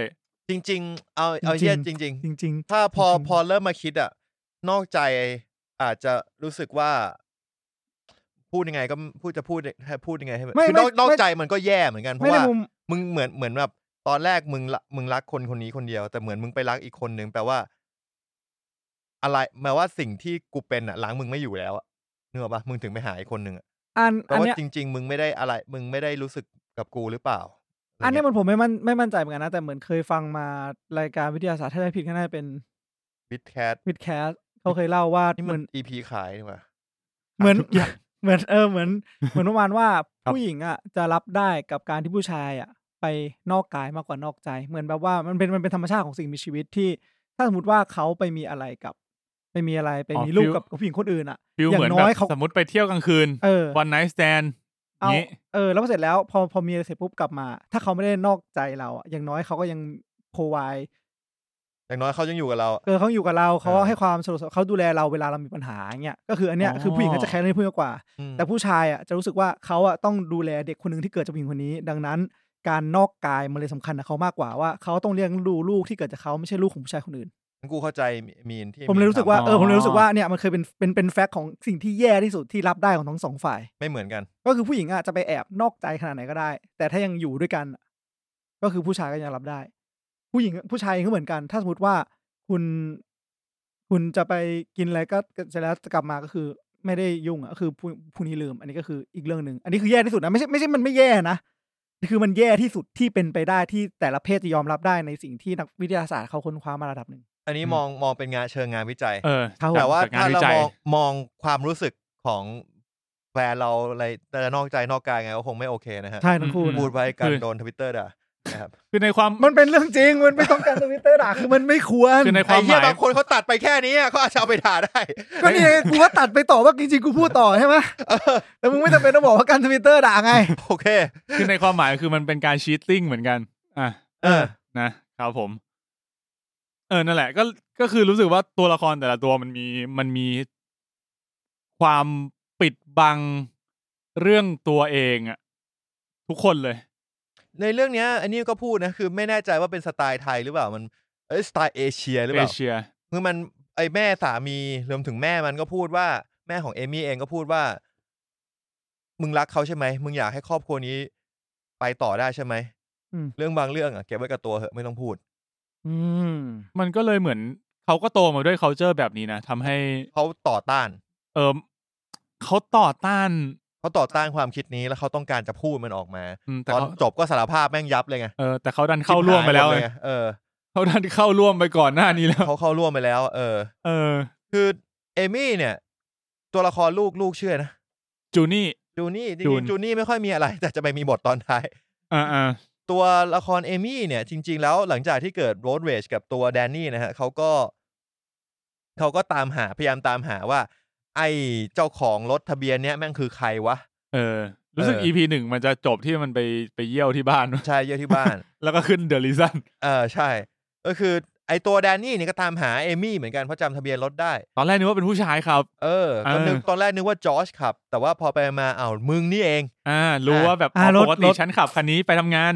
รถคันนี้นี่ปกติสามีคุณขับป่ะครับอ๋อสามีจริงๆขับคันเล็กขับรถตู้คันหรูว่าจะเป็นของฉันกูแล้วมึงนี่เอง เอาเยี่ยวไป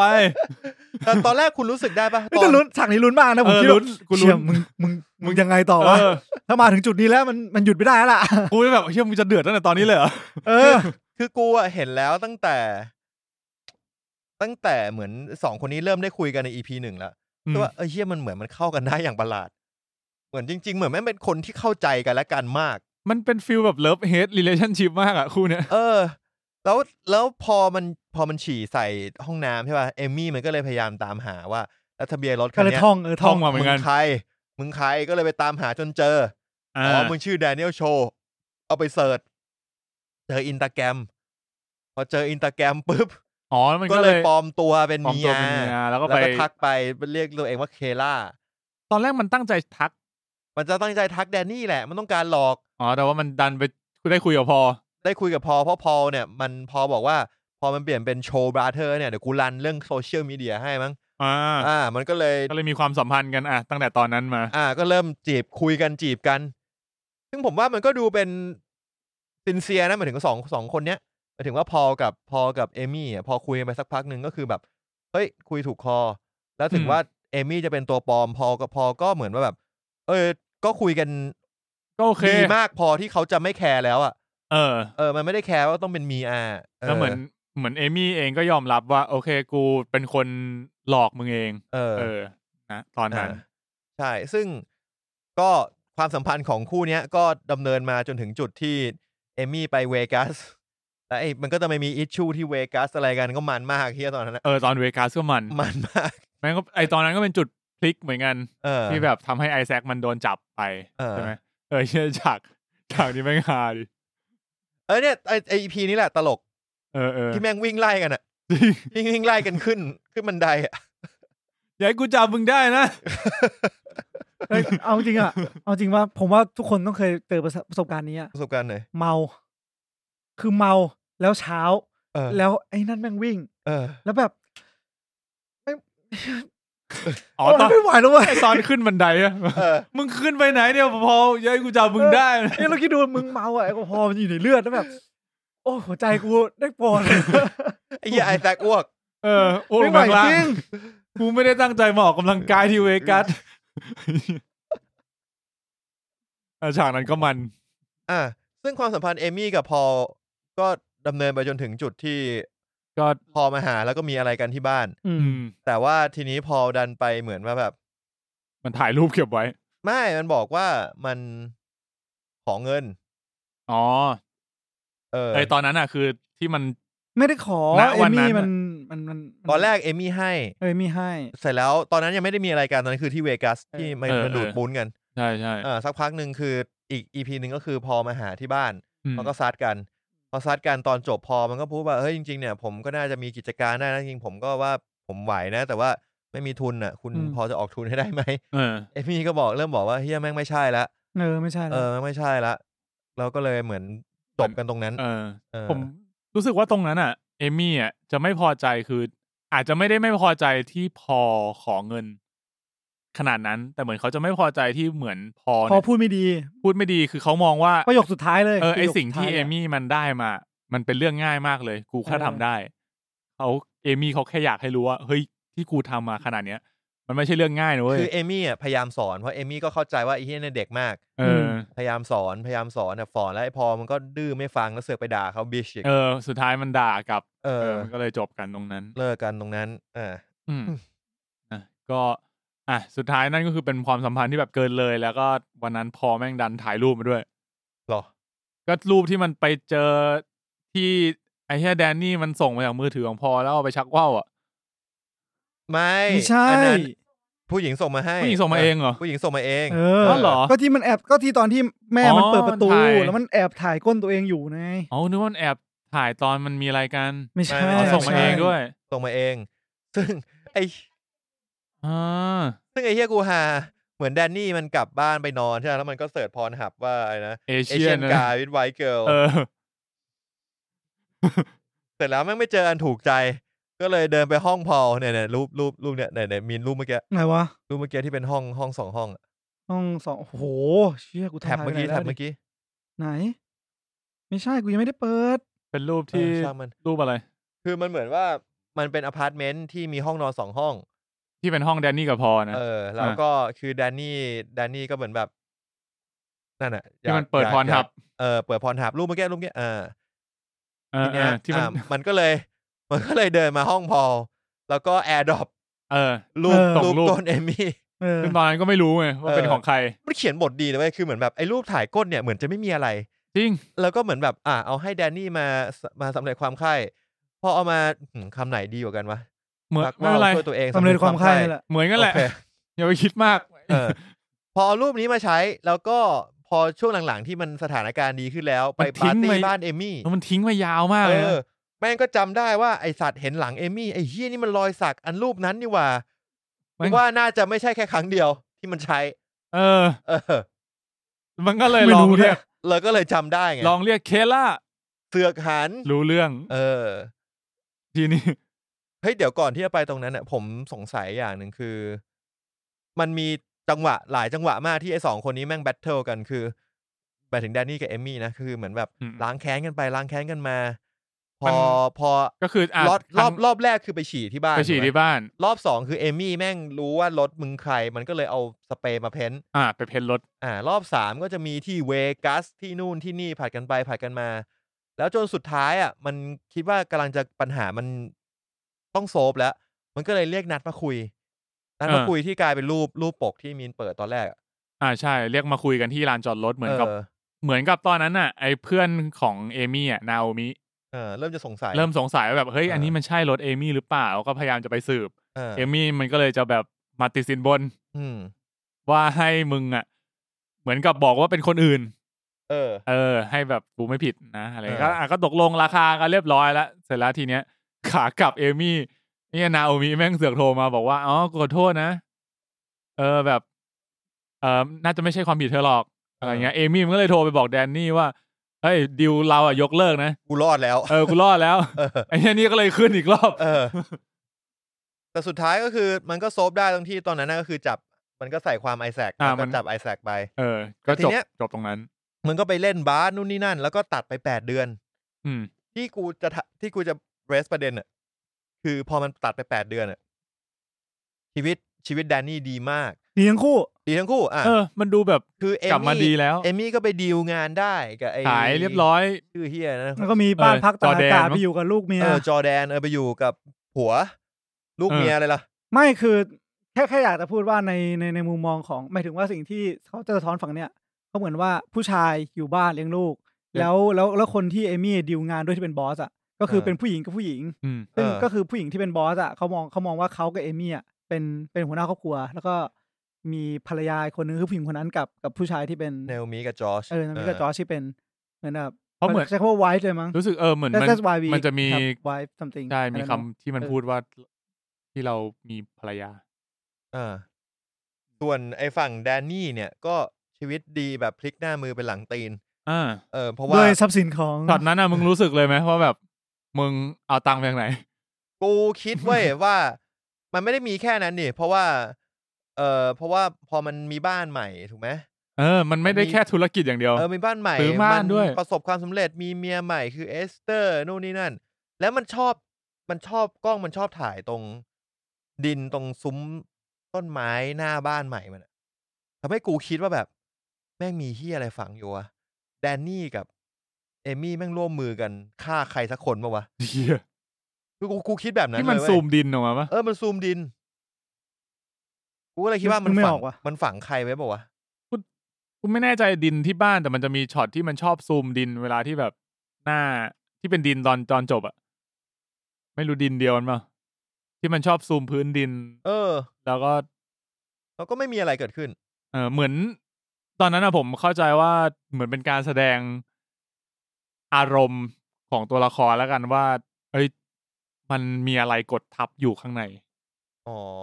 ถ้ามองที่แบบที่แบบเหมือนกับถูกกลบเอาไว้กูเป็นเมสเสจกูเนี่ยคิดว่าไอ้เฮียแม่ง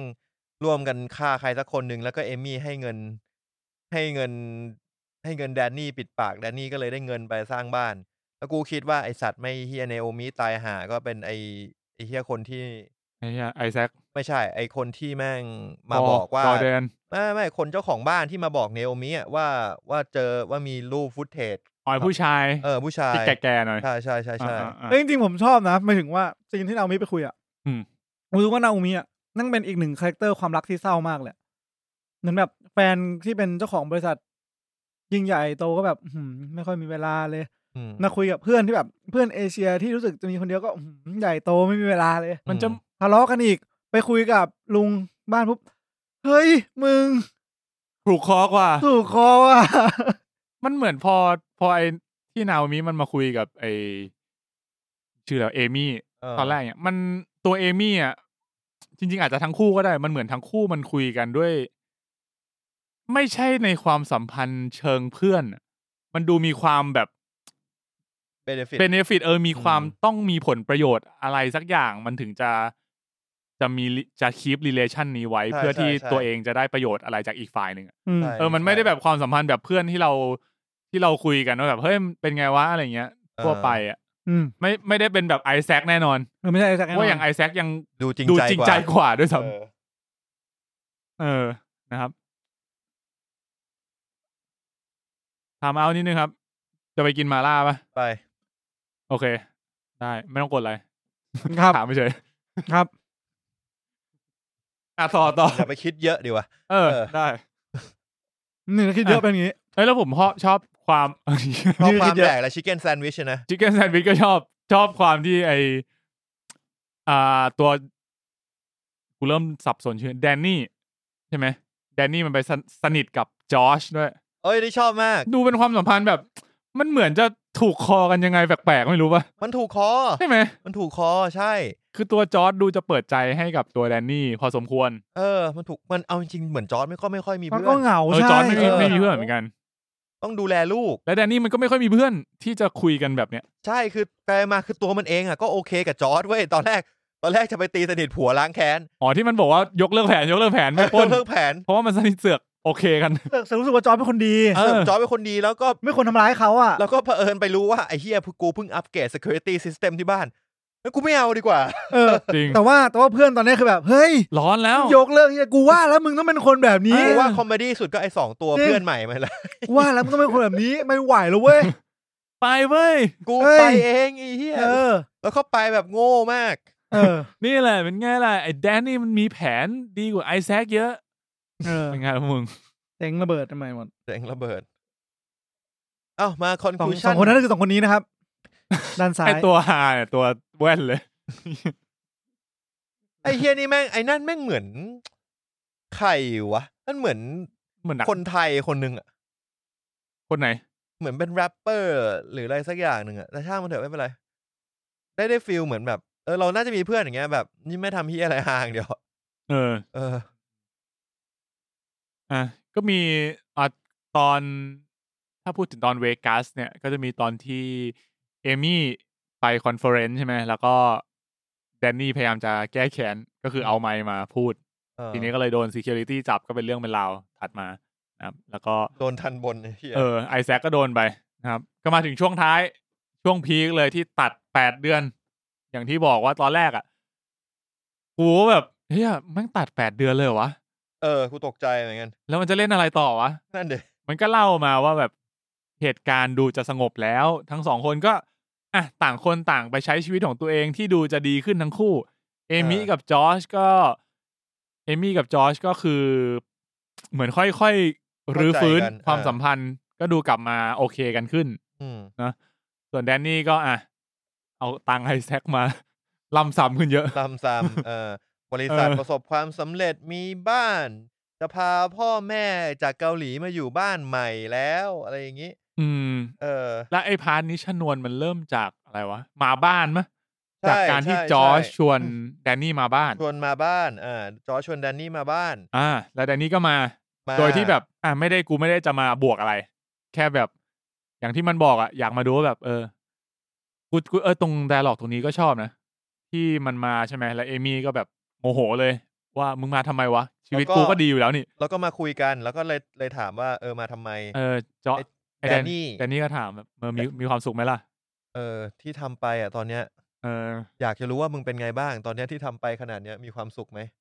แบบโชว์แบบชอบมากกูยิ่งคิดเลยมึงไปฆ่าใครตายวะแบบมึงทำอะไรกันวะเชี่ยกูน่าจะดูหนังฆาตกรรมเยอะไปว่ะเฮียขอโทษแล้วพอมันไม่มีใครตายกูแอบผิดหวังนิดแต่ไม่เป็นไรมันมีคนตายแล้วไงตัวขาดครึ่งเลยเฮียกูช็อกเหมือนกันว่าแบบมึงต้องขนาดนี้เลยเหรอเฮียช็อกจริงเสียงมันแบบถึกผัวโอ้กูหน้าเหย่เลยสัตว์โอ้แดกข้าวแล้วแพนิครูมึงซึ่งพอมาเจอกันแล้วมันก็เลยได้รู้เรื่องว่าจริงๆแล้วเอมี่เนี่ยคือเคล่ากิ๊กเก่าของอีพอลคือจริงๆมันก็ไม่ได้ตั้งใจจะมาเอาเรื่องด้วยนะแค่แบบแต่พอรู้ซีนนี้ปุ๊บมันก็แบบอ้าวมึงนี่มันไม่จบนะแล้วทีเนี้ยก็เลยกลับไปเล่าให้พอฟังเพราะพอจริงๆพอก็โอเคขึ้นเยอะแล้วใช่แต่ว่าพอก็ยังรู้สึกเหมือนเฮิร์ตอยู่จากกรณีที่มันเลิกกับเอมี่มันก็เลยกลับไปเล่าให้ฟังว่าจริงๆแล้วเนี่ยเอมี่เนี่ยแม่งก็คงใช้มึงมาปั่นหัวมาปั่นแล้วก็คือเหมือนตั้งใจมาจีบมึงแล้วก็มาล้างแค้นกูพอมันก็เลยเหมือนแบบโมโหพอโมโหมันก็เลยไปบ้านก็เลยไปบอก your wife I have a crib บอกว่ากูมีทุกอย่างเลยนะอยากได้ก็มาบอกแล้วกันนั่นแหละแล้วก็นี่แหละ somewhere only we know เอมี่ขับรถกลับบ้านแล้วตรงนี้มันก็เกิดเรื่องขึ้นก็คือไอ้ฝั่งไอ้แดนนี่กับพอเนี่ยพอมาคุยกับจอร์จเสร็จปุ๊บก็ไปรับพ่อไปรับพ่อก็กินข้าวเสร็จก็ขับรถกลับบ้านปรากฏบ้านไฟไหม้บ้านไฟไหม้ไอ้เหี้ยเอมี่ก็คือฝั่งเอมี่ก็ซวยเพราะพอก็พาจูนหนีออกจากบ้านแล้วพอหนีออกจากบ้านปุ๊บก็ไม่รู้ต้องทำยังไงเหมือนเอมี่มันก็แบบ จะทำอะไรสักอย่างนึงไปแดกเบอร์เกอร์คิงแล้วมันก็แมทกันพอดีกับตอนที่เอมี่แดกเบอร์เกอร์คิงแล้วไอ้แดนนี่ก็เห็นบ้านไฟไหม้ตอนนั้นมึงคิดไหมแบบเชี่ยเอมี่มันจะทำขนาดนี้เลยเหรอวะจริงแล้วตอนใจผมคิดว่าไม่ใช่ในใจกูคิดว่าลึกๆว่าไม่น่าใช่พาร์ทกูอะคือกูเก็บที่ดู EP เนี้ยกูดูจบเหมือนกับว่ากูดูตอนพักเที่ยงจบแล้วมันเหมือนมีเวลาทิ้งช่วงให้กูคิดต่อแล้วกูก็นั่งคิดเฮียมีผู้ต้องสงสัยใครบ้างมีเอมี่ใช่ไหมหรือจะเป็นจอร์จหรือจะเป็นเอ็ดวินมันชื่อเอ็ดวินวะเอ็ดวินเพราะว่ามันหันมาเห็นป่ะตอนนั้นวะหรือตอนอื่นวะไม่แน่ใจว่าเห็นตอนจบเลยหรือว่าตอนต้น EP ถัดมาเห็นตอนถัดมาว่ามีรถขับหนีใช่ไหมหรือว่าจะเป็นไอแซคหรือเปล่าเพราะมันจะเป็นช่วงที่ไอแซคออกจากคุกพอดีผมอะแล้วพอรวมๆแล้วผมมืดมากเลยอะใครวะผมคิดว่าไม่น่าเป็นไปได้สักคนเลยแบบเชื่อใช่คือกูคิดว่าคนที่เข้าเขาอ่ะก็มีแค่เอมมี่แต่แบบคิดทั้งหมดแล้วอ่ะมันไม่จำเป็นต้องไม่จำเป็นต้องมาลงมืออะไรแบบนี้มันดูไม่ใช่คนที่แบบจะเอาเวลามาเสียกับการทำอะไรขนาดนี้อ่ะคือถ้าเกิดว่ามาวางเพลิงจริงคือมึงติดคุกชิบหายมันดูมีหัวกว่านั้นส่วนไอแซคอ่ะกูรู้สึกว่าต่อไอ้เหี้ยขนาดนั้นก็ไม่ทำลายใครเว้ยไม่ทำลายครอบครัวขนาดนั้นไม่ทำลายอ่ะเต็มที่ก็มาต่อยอย่างที่เห็นแต่พอก็คือพอเริ่มตอนถัดมามันแป๊บเดียวมันก็คอนคลูดเฉลยแล้วว่าแบบโอเคพอมึงแหละใช่คือวางสายไฟผิดเองที่บ้านแล้วทีเนี้ยความเหี้ยอีกอย่างของแดนนี่ก็คือมันก็มาบอกพอว่าเอมี่เป็นคนวางเพลิงใช่ทำไมวะคือกูรู้สึกว่าความแดนนี่อ่ะมันมีนิสัยเหี้ยติดตัวบางอย่างที่เหมือนส่งทอดให้น้องตั้งแต่นี่แหละที่มันแฟลชแบ็กไปแล้วมันเอาจดหมายสมัครเข้ามหาลัยเฮียตอนแฟลชแบ็กคือตอน9ป่ะมันตอน9มันจะแฟลชแบ็กรัวๆแล้วแบบตอนเด็กของแต่ละคนอะไรตอนแฟลชแบ็กดีมากใช่พ่อของแดนนี่แม่งหน้าโคตรเหมือนสตีเวนเลยลองย้อนกลับไปดูหน้าเหมือนมากแต่หน้าอวบๆหน่อยอาจจะพ่อเขาจริงๆก็ได้นะอาจจะเป็นพ่อจริงๆก็ได้กูไม่แน่ใจเหมือนมากไอ้เหี้ยกูชอบความที่มันพูดเกาหลีคำอังกฤษคำคือกูแบบไทยคำอังกฤษคำเด็กนอกอารมณ์แบบเด็กนอกไทยคำอังกฤษคำเกาหลีเกาหลีออมมา you know ออมมาเมื่อกี้มึงออมมา trust me สนุกดีเจ๋งดีนั่นแหละแค่ย้อนกลับมารู้สึกว่าแดนนี่มันนิสัยเลวแบบนิสัยเหี้ยบางอย่างแบบอย่างละนิดละหน่อยอ่ะที่มันเหมือนมาเฉลยกับพอตอนจบว่าแบบกูเป็นคนเอาจดหมายมึงไปทิ้งเองเหมือนมันแค่ไม่อยากจะบอกว่าไม่อยากเห็นน้องได้ดีหรือเปล่าวะอยากให้น้องเป็นเหมือนตัวเองอ่ะอยากให้น้องอยู่กับมันอยากให้น้องอยู่กับมันเพราะว่าถ้าน้องไปเรียนมหาลัยคือน้องจะไปจากมันส่วนไอ้น้องเนี่ยก็เบื่อพี่เหมือนเหลือเกินเพราะพี่มันก็พยายามแบบกดดันทางอ้อมมันอาจจะไม่ได้พูดกดดันตรงๆว่าพอมึงต้องอย่างนั้นอย่างนี้แต่คือมันจะแบบพยายามจะให้น้องอยู่อย่างนี้แล้วก็เป็นซึมเศร้ามันก็มีความเครียดบ้างอะไรเงี้ยเข้าใจได้ใช่ก็เลยแบบรู้สึกว่าตัวแดนนี่มันก็มีนิสัยแย่ๆหลายอย่างที่แบบเก็บไว้ในอดีตอ่ะทั้งตอนที่แบบคือมันเริ่มที่กูรู้สึกว่ามันเหี้ยก็คือตอนที่มันเริ่มพยายามใส่ร้ายเอมี่แล้วเพราะแบบตรงนี้มันก็ไม่จำเป็นไม่ใช่เหรอวะมึงทำไมมึงถึงต้องการใส่ร้ายมันเหมือนอยากให้น้องมันรู้สึกผิดอ่ะที่มึงไปบอกเอมี่อ่ะก็อาจจะใช่ทั้งที่น้องมันไม่ได้ทำคือน้องมันก็ไปทำแหละทำเหี้ยแหละแต่ว่ามันก็ไม่ได้เป็นต้นเหตุที่ทำให้เกิดเรื่องไฟไหม้นี้มันเหมือนพยายามโยนความผิดให้พ้นตัวเองไปอ่ะมันคือนิสัยมันอารมณ์เหมือนนิสัยขี้ประชดของเราป่ะวะก็อาจจะใช่ที่แบบว่าไม่ได้บอกว่าสิ่งที่ต้องการตัวเองต้องการตรงๆหรือไม่ได้บอกอะไรที่มันเกิดขึ้นตรงๆแต่แค่แบบกูหาทางออกไม่ได้แล้วเหมือนเรียนรู้มาแบบนี้เรียนรู้มาว่าเหมือนพ่อแม่ก็ประชดใส่ก็เลยประชดใส่หรือเปล่าไม่รู้ผมคิดว่าตอน EP 9ที่มันแฟลชแบ็กอ่ะมันเหมือนพยายามจะบอกว่านิสัยแย่ๆของทั้งสองฝ่ายอ่ะมันจะเรียกว่าส่วนหนึ่งก็คือได้รับมาด้วยในวัยเด็กหรือเปล่าจากการทั้งอย่างเอมี่ที่แม่ก็พยายามบอกว่าแบบเนี่ยถ้ามีอะไรก็เก็บไว้ในใจแล้วก็ move on ต่อไปซึ่งมันก็ดูจะเป็นวัฒนธรรมที่อาจจะขัดกับฝั่ง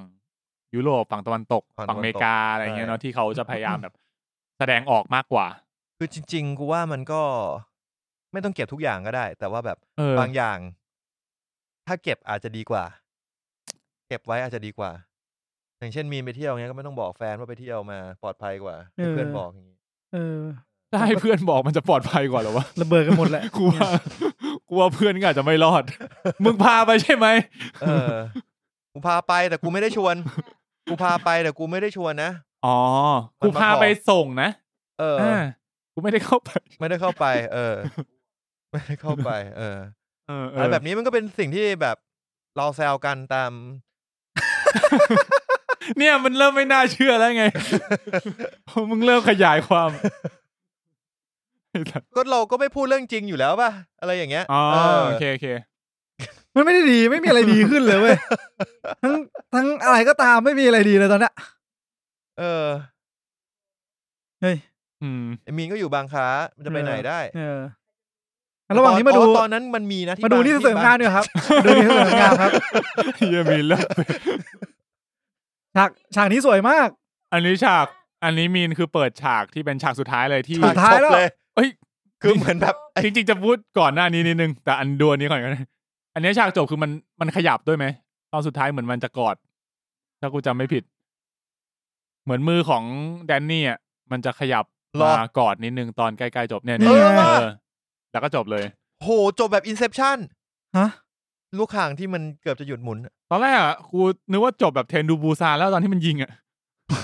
กูนึกว่าจริงๆแฮปปี้นะถ้าจบแค่นั้นอ่ะแต่พอมาตรงนี้ก็แฮปปี้กว่าไงไอ้มันเทนดูบูซานจบงั้นเหรอไม่ใช่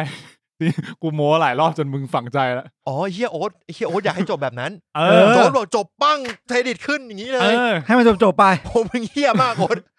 ไอ้สัสคือมันจริงๆไอ้ช่วงพีคอีกช่วงหนึ่งก็คือตอนที่แม่งขับรถไล่ล่ากันแล้วแม่งไปแดกเบอร์รี่ใช่ปะเมาไอ้สัสไอ้ตอนนั้นน่ะที่กูบอกว่ากูหายสุดในเรื่องคือตอนที่มันแดกแล้วแบบมึงเหี้ยนี่มันแดกไม่ได้กูเห็นภาพร้อนเอมี่นายมึงบอกมึงเป็นนักพฤกษศาสตร์ไงกูแค่ Google มาไอ้สัตว์ตรงนี้คือกูหาจัดเลยคือตรงนั้นน่ะคือปล่อยของแล้วอะแบบเอาแบบอะไรได้ก็ใช่ส่วนตัวผมเองอะผมรู้สึกว่าจริงๆแล้วมันจบตั้งแต่ตอน9ก็ได้เว้ยเพราะมันเคลียร์หมดแล้วแล้วตอน10อะเหมือนแบบกูอยากเหมือนแบบผมว่ามันโยนคำพูดทุกอย่างมาใส่ให้เรามานั่งกุ้นคิดอะผมรู้สึกว่ามันเป็นตอนที่ผมได้คิดเยอะที่สุดเว้ยถ้าถามว่าผมชอบที่สุดผมชอบแค่ตอนเนี้ยมันคือตอนที่มีนเข้าถึงที่สุดคือตอนนั้นก็คืออาจจะด้วยความเมาของตัวละครของคนดูหรือเปล่าอันนี้แล้วแต่คนที่เหมือนกับว่ามันใช้สถานการณ์บังคับอะเนอะว่าติดอยู่ด้วยกันแล้วตอนแรกก็ยังไม่เปิดใจนะแต่พอมึงแดกเบอร์รี่ที่มันพอยซันอะที่แบบเป็นพิษเข้าไปทั้งของคนเริ่มไม่ไหวแล้วมันก็เลยแบบอยู่2คนมึงก็ต้องช่วยกันอะณจุดนั้นก็เลยเริ่มเปิดใจกันมากขึ้นก็เลยแบบเหมือนเป็น deep conversation ขึ้นมาไอ้เหี้ยแล้วตอนนี้คือมันฮาคือเหมือนว่าแบบอะไรนะมันไล่กันสักพักนึงเอมี่มีปืนไอ้เหี้ยแต่ว่าไอ้เหี้ยนี่ก็หนีไปได้ผลักตกเหวก็ลงไปข้อเท้าพลิกแล้วมันก็แบบกระจายกันไปตามหารอดไปสักพักนึงไปอยู่กันบนโขดหินตอนเช้ามาคนช่วยหันกลับมามึงอีกแล้วเหรอได้ยินเสียงตดไอ้สัตว์ได้ยินเสียงตดไอ้เหี้ยมึงอีกแล้วแล้วแม่งก็แบบนั่นแหละเอมี่มันก็เหมือนตะโกนให้ช่วยใช่ไหมเพราะว่าเอมี่มันเจ็บขาพอมันก็แบบยอมแบกมาสุดท้ายแม่งแบกมาเจอปืนเอมี่แม่งจับล็อกไอ้สัสเนี่ยท่าเนี่ยน้องกูสอนมึงมาไอ้น้องมึงสอนกูมาไม่แต่กูชอบนะบอกไอ้สัตว์ถ้ามึงล็อกแบบนี้แล้วกูจะอุ้มมึงยังไงต่อมันล็อกแขนหักเลยมันบิดแขนเลยแบบทำเหี้ยอะไรกันเนี่ยมันเป็นฟิลแบบตอนเนี้ยกูว่าไอ้ช็อตเนี้ยมันเป็นช็อตที่เหมือนเอมี่พยายามเอาตัวรอดสุดๆตอนที่มันไม่มีปืนมันก็พยายามเรียกให้ช่วยไหมแต่พอมันได้ปืนเนี้ยแม่งก็ take advantage สุดๆจริงว่า EP 10เนี่ยเป็นตอนที่สำคัญนะมันไม่ได้จบได้แค่ตอนที่9เพราะว่า2ตัวละคร2ตัวเนี้ยกูว่ามันปูมาว่าสุดท้ายแล้วมันต้องเข้าใจกันแล้วกันแล้วตอนที่มันจะได้เคลียร์ใจและเข้าใจกันจริงๆคือ EP 10นี่เลยได้พูดทุกอย่างผมมีประโยคนึงเว้ยที่ผมงงคือในตอน10นั่นแหละมันบอกว่ารู้ไหมว่าคนสมัยเนี้ยมีอะไรกันแล้วจับคอกันมากขึ้นบีบคอบีบคอกันมากขึ้นแต่ก่อนอาจจะไม่ชอบ อันนี้มีวิจัยจริงๆกูสงสัยเว้ยว่าวิจัยมึงอ่ะไปรู้เอามาจากไหนถามดิก็น่าจะแบบสอบถามแหละงั้นแปลว่าแต่ก่อนมึงคือเมื่อไหร่10 ปีที่แล้วมันกูเคยอ่านมาคือเขาไม่ได้พูดเรื่องบีบคอเขาพูดเรื่องนี้จริงอ่ะเขาพูดเรื่องการมึงเลยการออรัลยุคก่อนหน้านี้ก่อนเราการออรัลดูเป็นเรื่องที่แบบไม่ค่อยอยากทำแต่พอมาถึงยุคนึงมันเริ่มเป็นเรื่องธรรมดาที่ต้องมีแล้วเหมือนว่าแบบรอบเซ็กก็น่าจะเป็นเรื่องที่อาจจะรับได้มากขึ้นในอนาคตต่อไปอะไรอย่างนี้เหมือนตอนแรกเหมือนผมจะว่าไงดีเหมือนพอฟังเสร็จปุ๊บมันเกิดคำถามขึ้นมาเยอะมากเลยเว้ยก็เลยไปลองไม่ใช่ ก็คือตอนแรกมันตั้งข้อสงสัยว่าแบบเฮ้ยเรามีสิ่งเนี้ยเพราะว่ามันเกิดอินเทอร์เน็ตขึ้นหรือเปล่าไงมันทำให้คนกล้าที่จะพูดอะไรบางอย่างแล้วก็ดูหนังที่แบบผมว่าอินเทอร์เน็ตมันก็แล้วมันก็แบบก็ใช้ใช่ไหมแล้วยุคก่อนหน้านี้ที่มันไม่มีคนเป็นยังไงกันแล้วเสร็จแล้วผมก็เลยย้อนกลับไปถามอีกว่าอ้าวแล้วมึงรู้ได้ไงว่าก่อนหน้านี้เขาใช้หรือเขาไม่ใช้มึงถามเหรอถ้าคนไม่มีสมมติว่าเมื่อนานมาแล้วอยู่ดีเราจะไปถามแล้วว่าคนทำวิจัยในอังกฤษทั่วอังกฤษมาลงชื่อกันว่าเราบีบคอกันเขาอาจจะถามคนที่มีอายุมากได้ไหมคือเขาถามย้อนไปถามคนที่มีอายุมากกว่าเด็กปัจจุบันว่าพวกสิ่งที่เป็นงานวิจัยจริงๆเขาจะไปเอากลุ่มเขาจะสโคปกลุ่มคนที่เขาต้องการจะวิจัยมาก่อนเข้าใจแล้วเขาจะไปหากลุ่มตัวอย่างแล้วเขาจะถามจริงๆอาจจะเทียบกับแบบเด็กอายุช่วงแบบ20-30เทียบกับผู้ใหญ่อายุแบบ50-60ก็คือสมัยก่อนมันไม่สมัยแบบ100 ปีก่อนไงก็คือมึงแค่ถามคนที่อายุ60กว่าว่าพี่ก็คือคำว่าเขาอาจจะคือคำว่าเมื่อก่อนเราไม่รู้ว่าสโคปมันเลนเท่าไหร่เขาอาจจะลองใช่ไงกูเลยบีบชอบไหมไม่ชอบโอเคปล่อยชอบไหมโอเคค่ะได้ก็ไปต่อนี้ก็ไม่ใช่ขอโทษไม่แต่เอาเป็นการทดลองที่น่าสนใจไม่แต่เอาเป็นว่าส่วนตัวผมเองผมแค่ค่อยๆย้อนกลับไปสงสัยทีละจุดไงสงสัยจุดแรกคือเชื่อจริงก็น่าสนใจว่ะน่าจะจริงเฮ้ยมันจะจริงได้ไงวะถ้ามันจริงแล้วก่อนอันนี้มึงหามาจากไหนวะในเมื่อถ้าสมมติว่ามันเกิดขึ้นแล้วเราหมายถึงว่าเรามักจะมีงานวิจัยหลังจากที่อะไรบางอย่างมันแบบดังขึ้นถูกป่ะแล้วก่อนหน้าที่สิ่งเนี้ยมันจะดังคนที่สนใจก็น้อยแล้วพอคนสนใจน้อยปุ๊บคนที่ทำวิจัยมันก็น้อยพอคนทำวิจัยน้อยเสร็จคุณรู้ได้ไงว่าสิ่งนั้นมันเป็นแบบมันเป็นค่านิยมที่แท้จริงของในยุคสมัยนั้นผมว่าถ้าถามอย่างเงี้ยไม่มีค่านิยมที่แท้จริงมันคือสิ่งที่เขาวิจัยได้มาซึ่งไม่ได้ถูกหรือผิด 100% มันคือข้อมูลที่เขาได้รับมาแค่นั้นแหละมีผลนะมันคือสถิติที่เขาเก็บได้ซึ่งสถิติมันก็แล้วแต่ว่ามึงเก็บกับใครเก็บที่ไหนอันนี้กูว่า make sense เพราะว่าเสียงเมื่อกี้น้องฝ้ายบอกว่าขึ้นอยู่กับว่าอาจจะมาจากสถิติของการดูประเภทหนังโป๊แล้วดูยอดวิวเพราะว่าพรหับขายอีกแล้วไม่เขาก็มีเลนส์อายุของคนที่เข้ามาดูนะในแต่ละคลิปเขาวิจัยได้ระดับนั้นไม่คือผมเข้าใจแต่ผมก็จำได้ว่ามันมียุคสมัยก่อนหน้าเนี่ยที่เขาบอกว่ามันมีเหตุที่แบบอย่างเงี้ยแล้วผู้หญิงเสียชีวิตเลยเพราะมันแบบเลยเถิดไปในอเมริกาซึ่งผมก็เลยตั้งข้อสงสัยไปเลยว่าหมายถึงว่าผมแค่ได้แค่ตั้งข้อสงสัยไงว่าสิ่งที่พูดมาก่อนที่เราจะเชื่อประโยคเนี่ยมันจริงมากน้อยขนาดไหนแล้วผมก็เลยไม่มั่นใจว่าจริงหนังที่จะสื่อว่ามึงเชื่อกูหรือมึงไปหากูคิดว่ามันบางทีมันอาจจะแค่พูดที่อะไรไปเรื่อยเพราะเมาก็จริงก็เหมือนปกติเราเหมือนกันก็จริงแต่เราไม่ได้เมานะแต่เราก็พูดไปเรื่อยใช่จริงไอ้เบอร์รี่นั่นน่ะก็น่าสนใจนะเยี่ยเพชรออกโปรดักต์ใหม่นะครับมันน่ากลัวมากนะคือตอนแรกมันไม่ได้แค่เมาแม่งอ้วกคือเลือดเป็นเลือดแล้วคือมันน่ากลัวจริงๆเพราะว่าตอนหน้าร่างมันอยู่ในที่ร้อนมากไม่มีอาหารไม่มีน้ำคือสำคัญมากแล้วมึงอ้วกแปลว่าร่างกายมึงดีไฮเดรตสุดๆแล้วแบบมึงอ้วกไม่หยุดด้วยอยู่เฉยๆดีกว่าตอนนั้นแล้วแบบจริงๆมันไม่ควรจะมีแรงแม้แต่จะพูดกันได้ยาวขนาดนั้นเลยนะกูพูดตรงใช่ไม่รู้ถ้ามีไม่รู้ก็ไม่น่ามีใครรู้ละกูไม่รู้ไงกูเชื่อว่ามึงน่าจะเชี่ยวชาญทางด้านการดีไฮเดรตเรื่องพวกนี้มากกว่ากูหมายถึงด้านไหน hallucinate ดีไฮเดรต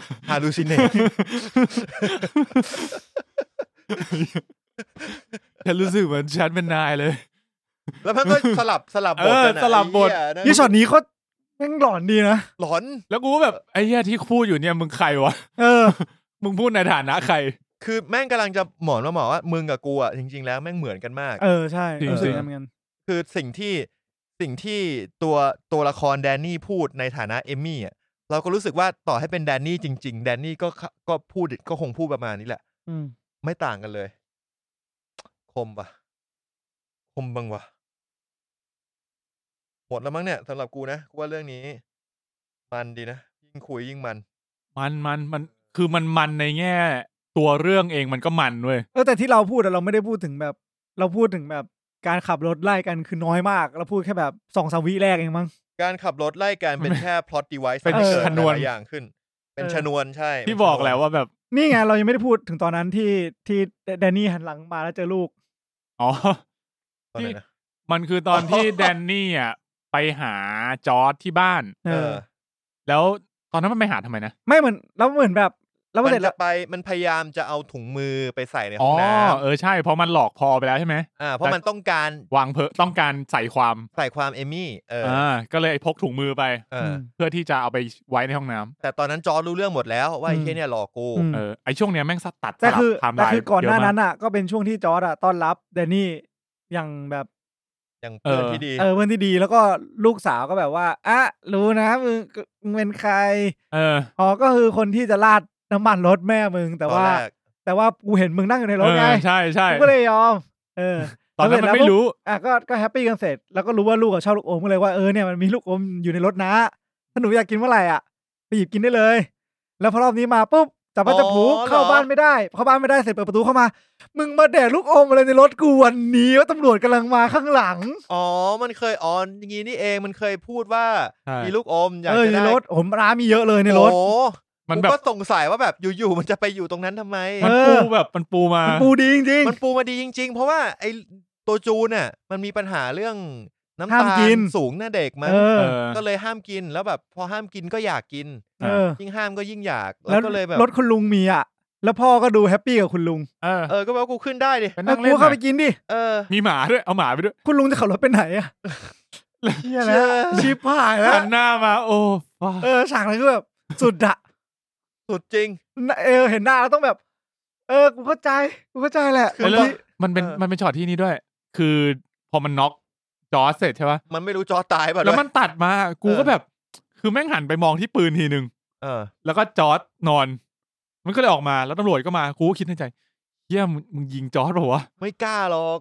ในใจกูคิดว่าไม่กล้าไงแต่กูไม่รู้แล้วถึงจุดเนี้ยมันทำเหี้ยอะไรกันบ้างแต่ตอนตัดมาตอนจบที่เห็นจูนมาอยู่บนรถกูยังคิดว่าไอสัตว์หรือมันหยิบมาจริงวะหยิบเลยคือตั้งใจหยิบตั้งใจเอาจูนมาแต่พอมาตอนต้นตอนต่อมาแล้วก็เลยรู้ว่าไม่ใช่เฮ้ยความซวยแม่งแบบทุกอย่างขึ้นหลังเสือมึงลงไม่ได้แล้วเรื่องนี้มันเป็นคำนี้จริงไอ้เหี้ยแล้วตอนทุกอย่างมันเป็นการขึ้นหลังเสือเป็น consequence เหี้ยตอนเรียกค่าถ่ายอย่างมันไอแซคมึงเอาตังค์ให้กูเดี๋ยวนี้เลยไอแซคกลับมากลายเป็นหนังตลกเลยเหี้ยแล้วประเด็นคือเอมมี่ก็บอกแทนที่จะแบบจัดการเรื่องตังค์ว่าเอมมี่สติดีมากเลยนะแล้วกูแปลกใจที่ฝั่งนู้นมันก็รับข้อเสนอเหมือนกันใช่แล้วแม่งบอกว่าที่เนี่ยมีเงินเป็นล้านๆเลยนะฮะจริงเหรอแล้วก็เงียบไปเว้ยเดี๋ยวกูไปหารอที่นั่นแป๊บนะกูแบบเงียบก่อนคิดนานมากแล้วแม่งก็รับข้อเสนอกูแบบอะไรวะเนี่ยทำไมมึงต้องไปทำเองอีกวะมึงได้ของมาแล้วมึงก็แค่บอกว่ามึงก็เอาจากที่นั่นมาให้กูสิกูไปทำเองทำไมวะอะไรของมึงวะเนี่ย mindset ของผู้บริหารก็คือเหมือนอารมณ์แบบว่ามาเอาได้อันลิมิตไงแต่ถ้าเกิดเอมี่หยิบเอมี่ก็แบบหยิบมาได้แอบเอามาได้อัน2อันอะไรอย่างงี้ถ้ามึงมาปล้นเนี่ยได้เลยเป็นล้านเลยนะบ้านเปิดอยู่ไงตอนเนี้ยต่อที่เอมี่มันบอกว่าเดินทัวร์ใช่ไหมแล้วมันก็ถามไอ้เจ้าของบ้านว่ามีชิ้นไหนที่แบบว่าอะไรนะ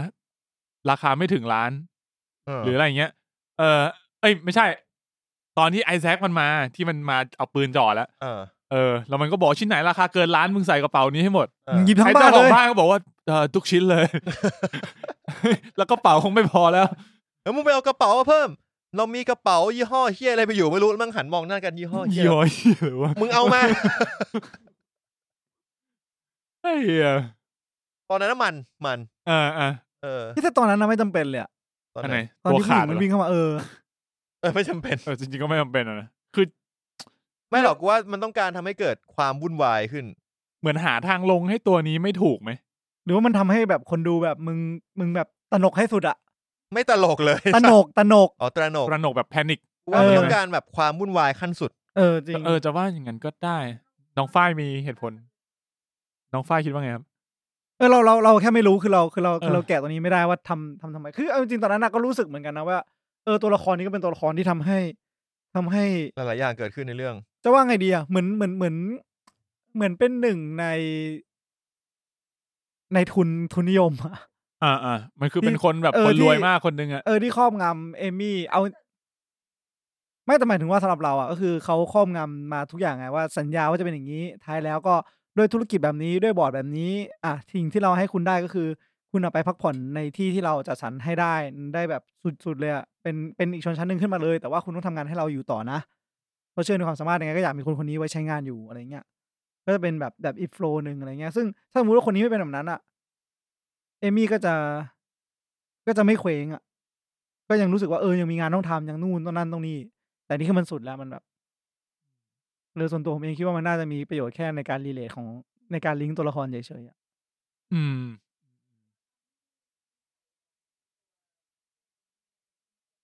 นิสัยของเพื่อนเอมี่คือมันเป็นคนที่เรียกว่าไงวะอินฟลูเอนซ์ตัวนาโอมิทำให้เห็นว่าอินฟลูเอนซ์ทำให้เห็นว่านาโอมิคือแบบ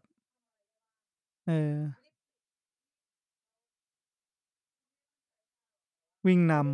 ำถึงจุดหนึ่งก็แคร์ตัวเองมากกว่าใช่ก็ธรรมดาของมนุษย์ครับจริงมันไม่รู้ด้วยนะว่าประตูมันกูกดแล้วมันจะปิดเร็วแค่ไหนจริง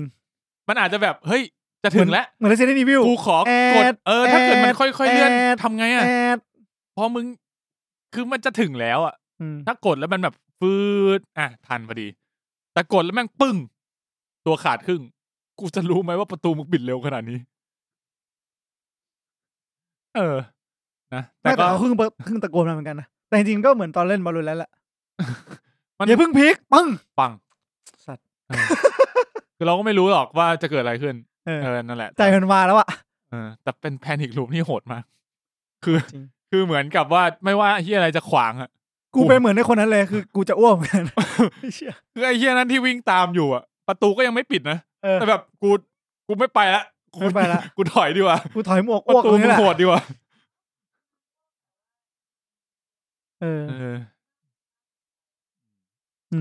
แต่กูว่านาโอมิตอนจบก็ดูแพนิคไปเลยช็อกพอสมควรนะที่รถพยาบาลมาแล้วก็คือกลับมาอยู่ในสภาพสังคมที่มนุษย์ถูกสร้างไว้แล้วว่าชีวิตต้องมีอะไรบ้างก็เลยเพิ่งตกใจแต่สัญชาตญาณในการเอาตัวรอดก็อีกเรื่องนึงผมนึกออกอีกอันนึงที่ผมงงก็คือมันจะมีตัวนึงที่เหมือนเป็นผีประโยคมันยากสัตว์เลยตอนนี้ที่หน้าขาวๆหัวฟูๆที่มันปรากฏอยู่ในที่มันเอมี่มันชอบเห็นน่ะนึกออกปะหน้าขาวๆจมูกโด่งๆชูพ่อมันเป็นสัญลักษณ์ของคือจะบอกว่าเป็นคือเอมี่มันเหมือนเห็นตัวนั้นในหนังสือปะใช่แล้วมันก็เลยเอามาทาบกับตัวคนอื่นๆเอามาแปะตัวละครที่ตัวเองไม่ชอบอะไรประมาณนั้นสุดท้ายคือมันไม่ชอบตัวเองนะเพราะมันมีฉากที่มันไปแอบมีอะไรกับคนแก่แล้วมันมองกระจกแล้วมันเห็นตัวมันเป็นคนนั้นไอ้ตรงนั้นมันคือเอมี่ใช่ไหมใช่คือเอมี่แต่มันเป็นเอมี่ตอนเด็กปะตอนเด็ก20 กว่าที่มันบอกว่ามันพูดว่าค้นหาตัวเองตอนอายุ20อะไรประมาณนั้นคือค้นหาตัวเองก็คือเอมี่แหละที่มันมีเซ็กโดยการที่มันเอาผ้าห่มคลุมตัวเองไม่ให้เห็นหน้ามันเพราะมันบอกว่าอย่าลืมถุยน้ำลายใช่เอมี่มันชอบพูดมีนทำหน้างงมึงจำได้ใช่ไหมจำได้ตอนนั้นอ่ะกูแค่งงเฉยว่านึกว่าแบบไอตัวเชี่ยนี่โผล่มาแล้วมันจะแบบมีผลเรียกว่าไงดีวะมีผลเยอะหรือเปล่ามีออกมาเยอะหรือเปล่าอะไรเงี้ยเพื่อนไม่ไหวละงั้นก็ปวดฉี่จบเลยไหมมันก็ไม่มีอะไรแล้วล่ะครับผมถ้าจะคุยกันต่อกูจะขอพี่ฉี่ไปแล้วไปฉี่เลยเดี๋ยวกูปิดรายการแล้วโอเคขอบคุณครับครับผมก็งั้นก็ต่อได้กูจบดินี่ไงกำลังจะจบครับผมนั่นก็เป็นอย่าเพิ่งบีฟฟิ้งไอ้สัตว์รีบกูจะค่อยๆดึงเวลากูไปนะนี่ก็เป็น Spoiler Talk นะครับของซีรีส์ Beef นะครับผมก็ฝากติดตามพวกเราด้วยนะครับเช่นเคย Facebook Twitter Room 58 Podcast นะครับมีในเรา Podcast นะครับผมแล้วก็กดตามกันได้ทางช่องทาง Podcast ทุกช่องทางนะครับหรือว่า YouTube ก็เช่นเดียวกันนะครับผมครับพบกันใหม่สัปดาห์หน้าครับผมสวัสดีครับสวัสดีครับเหมือนตัด